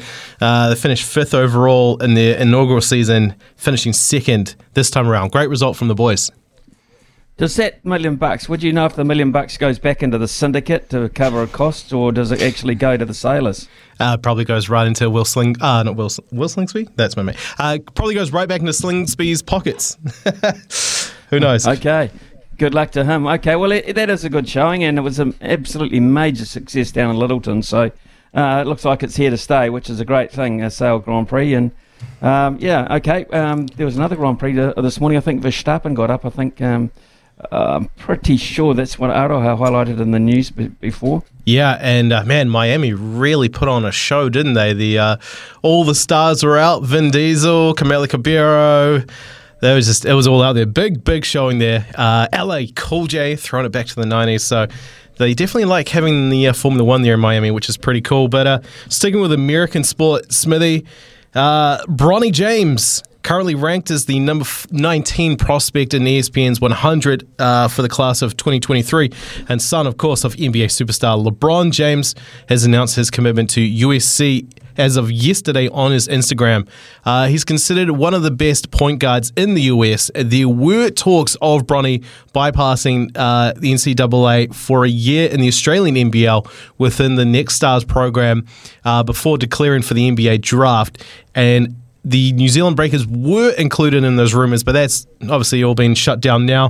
Proud dad LeBron congratulated his son, and while he isn't completely sure about all his great-grandparents, he believes that Bronny is the first person from his family to go to college. LeBron himself bypassed college and went straight to the NBA out of high school, one of the very last to do that. LeBron has been quite supportive of his boys and following their own basketball dreams. LeBron quite frequently mentioning his desire to play in the NBA alongside Bronny. He's now in his 20th season, so it's not entirely out of the realms of possibility, because if Bronny left USC after one season in 2024 and then landed a gig in the NBA through the draft, LeBron would be turning 40 during his son's rookie season. How cool of a story would that be if that came to be? Well, it's about the only thing he hasn't achieved, isn't it, to be honest? I mean, and it would be absolutely romantic, there's no doubt about it. But you've got to admire Bronny for making that decision. Education is as well as important to him. When you know full well he doesn't have to go to work. I mean, what his old man's got in the bank really does mean if he wanted to go straight to basketball, then he would have the means to do that. It's not as if he's playing for his financial life here. So you've got to admire the kid's decision there. We'll keep an eye on that. That makes March Madness even more. Imagine him walking around campus. There's Bronny. Hey, Bronny. Hey, boy. How's it going? Yeah, good, thanks. Yeah, good. Yeah, good on you. And USC is a big school. Game 4 between the Lakers and the Golden State Warriors is today. The Lakers lead that series 2-1. And I found this, before we go to Stump Smithy, a bit of advice from LeBron James, actually, to the younger members of his team. I thought this was quite good. This series is every other day. You're playing a game. Narratives get changed and shifted each game. I know you're used to this. How has your team, have you been able to evaluate your team and how they handle, things that are being said outside from day to day? Well, I think just for the young guys that hasn't been a part of the postseason or haven't, not much experience in the postseason, just stay off the TV and stay off social media. You win a game. Everybody's the greatest player in the world. You lose a game, they throwing dirt on you. It's literally that simple. It's all about, training your mind for, the next challenge. What's the next challenge? This game is over with. We played well. Okay, cool. But we got another one on Monday, So, if you got a show to watch, or if it's one of your favorite movies, or if you like listening to music, or if you're reading books, or whatever the case may be, or playing cards with the family, whatever. But you stay off social media, and when you watch the other playoff games, watch it on mute, play some music in the background. That's what I do. Some great advice there from LeBron James. The time difference caught me out there, Smithy. Their next game, he said Monday, it's actually our Tuesday, so that's 2 p.m. for us. What games there are today in the NBA? It's about to get underway now. The Nuggets v. the Phoenix Suns, and already today, the Philadelphia 76ers bet the Boston Celtics, Ricardo's Boston Celtics, by 1 point, 116 to 115 in overtime. So that series is now tied 2-2. Okay, interesting. Thanks for that. That was the Sports Desk with Logan this morning. We've gone a little bit late into the second part of the hour, but we don't mind that because we like to get that information out to you. But it gives us the opportunity too to tell you it's 0800 150 811. 0800 150 811 is our phone number, and we're playing for $50 to start the week this morning. And Aroha is here with the news while Brian waits for your calls. Ian Smith's had a good match here. Stumped by Smithy. Ian Smith really is top class at his job. It's a new week here on SENZ Mornings with Ian Smith playing a bit of Stumped here. $50 TAB bonus bet up for grabs. It's 11:36 now, but set your watches for in a couple of hours' time because at 1:40, Steph is going to have the One New Zealand CEO Jason Paris on the show, Smithy. That could be quite interesting. It will be quite interesting, actually. There'll be a lot of excerpts being played from that interview, I'm sure, on other shows throughout the later part of the day and even maybe tomorrow morning. So, yeah, that's Jason Paris and his comments, if you haven't read them on social media, basically just saying the Warriors are victims on a regular basis of biased refereeing. Basically, it is biased refereeing, that's what he's saying. As opposed to just incompetent refereeing, he's looking at the other aspect of it. So that will come out very shortly. There will be no such thing involved in our game, though. Our refereeing is absolutely above board. There is no cheating. It is just the most honest process, and that's why we lose most days. So, who have we got lined up here, Logan? We do try, and I believe our third umpire is probably the most honest of the lot of us, Brian Lardy. We're going to Brenton in Auckland first. Come in, mate. Hey, boys, how are you? Yeah, good. Brenton, how are you this morning? Oh, I'm good, mate. Love listening to the show, like always. Good on you, pal. Rightio, let's tell us, Brenton, what his subjects of choice are today. All right, this is what you can choose from, Brenton. Golf, basketball, and rugby. Take your pick. I'll take golf. All right, good luck. Golf. One of Ian Smith, great loves in the world. First question. Hannah Green won the last round of the LPGA Tour, the GM Eagle LA Championship. What country does Hannah represent? She's Australian. Just a couple of chips down the wicket, right in the slot, and away it goes. Sure is, Smithy. She sure is, actually. Very, very good golfer, too, just by the by. I think, if my memory serves me right, Styrus and Dool played in a Pro-Am prior to one of the women's events. I think there might have been the one that was held up in Auckland. And they played with Hannah Green. Said she was an absolutely wonderful person. Very, very good golfer, but a wonderful person as well. So, yep, Hannah Green. All right. Sorry. Second question for you, Brenton. Who won the latest round of the PGA Tour, being the Wells Fargo Championship? I was watching this bit of this morning. I think it was what was his name? Clark? Will Clark or something? What's his first name? Maybe Clark. His last name's Clark, I think. Oh, I may have to defer to the third umpire. Do we allow just Clark, or do we want the second name? Well, the first name's one. It sticks out when you hear it. I believe Smithy would know it. So I think we need the first name. Is it Wyndham or something? I remember seeing him on the leaderboard this morning. Wyndham Clark or something like that. Just a couple of chips down the wicket, right in the slot, and away it goes. Yeah. As you say, Smithy. No, we try to be above board here with our rulings. We always give everyone a fair opportunity, and Brendan was able to come up with it. So, congratulations. Now, question 3, Brendan. Good luck on this one. All right. Now we switch to the DP World Tour. Who won the latest round there at the Italian Open? That was Adrian Murnick or something.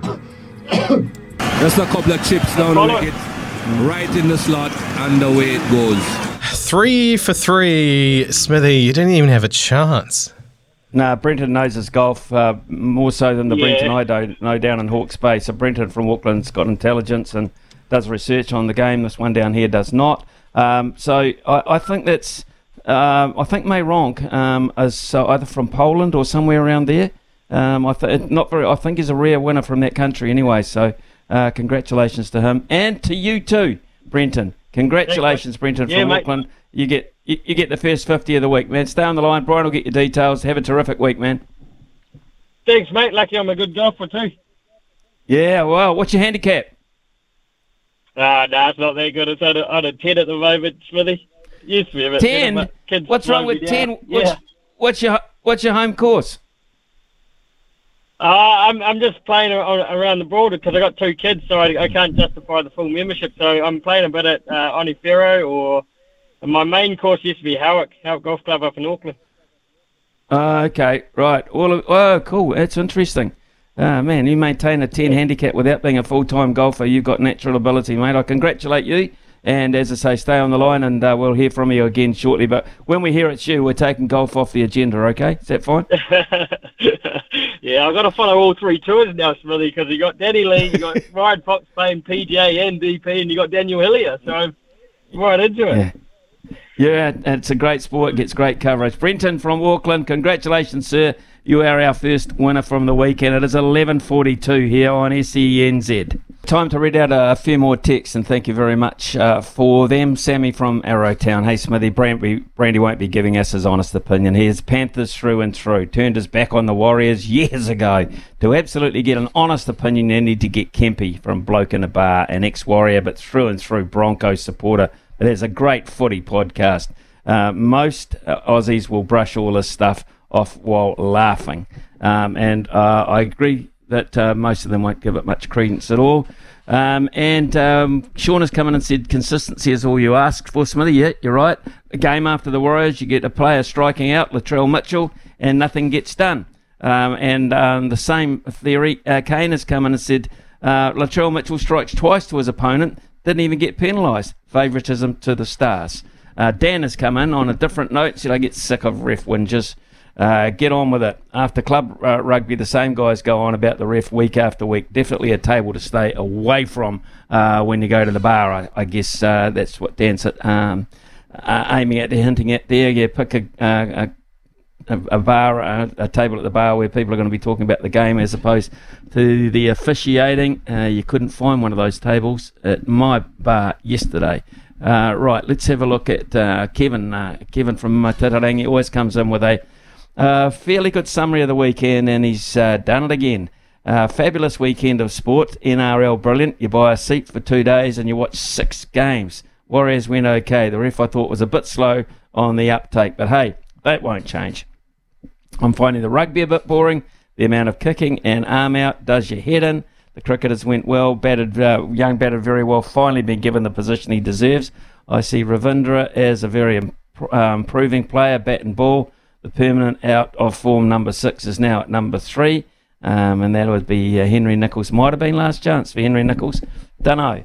I wouldn't rule him sneaking in the back door of that team for the World Cup, but having been at the last one, they might think that, but there's been a lot of water under the bridge and a lot of failures in that time. Too many, I think, for the role that they wanted to play in that team. However, we shall wait and see, and I won't be surprised. The get-out cards must be coming now. Racing, congratulations, Opie. Racing, absolutely, Opie, and to every one of those recipients. A lot of them posthumous now, and those that are not, who have been put into the New Zealand Racing Hall of Fame. We spoke to Steve Davis this morning about it. Absolutely fantastic, and Opie Bossum at the very top of that list. And still going on with gold. 91 Group 1 wins. Opie has got 91. He wants 9 to make 100. He gets, I think, 104 or 105. He goes past Pumper Cassidy, and that is something. That's a record you probably thought would not be broken. So there you go. Hey Smithy, Joey says, I'm a good mate of Brenton. He's a bloody burglar. Yeah, right, and I'm on a 10 handicap. Thank you very much for that, Joey. We'll make a mental note of that for Brenton, will you, Logan? Next time he comes up, he's not an honest 10 handicap. Here we go. EPL, significant results this morning.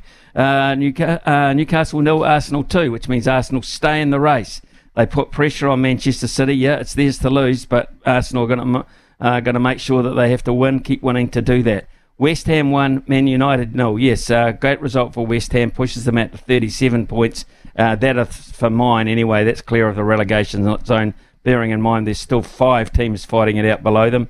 And for Manchester United, a missed opportunity to go above Newcastle into 3rd spot. So squandered there, apparently a huge error by the goalkeeper. Now, tomorrow morning, there's some very interesting games in the EPL, and they're all about relegation. Fulham against Leicester City, Brighton up against Everton, and Nottingham Forest against Southampton. Honestly, tomorrow morning is so defining for the bottom part of the EPL table. It's something that we'll focus on in too, because it means so much to stay up, so much money, so much prestige. It is coming up to 11:52 here on SENZ.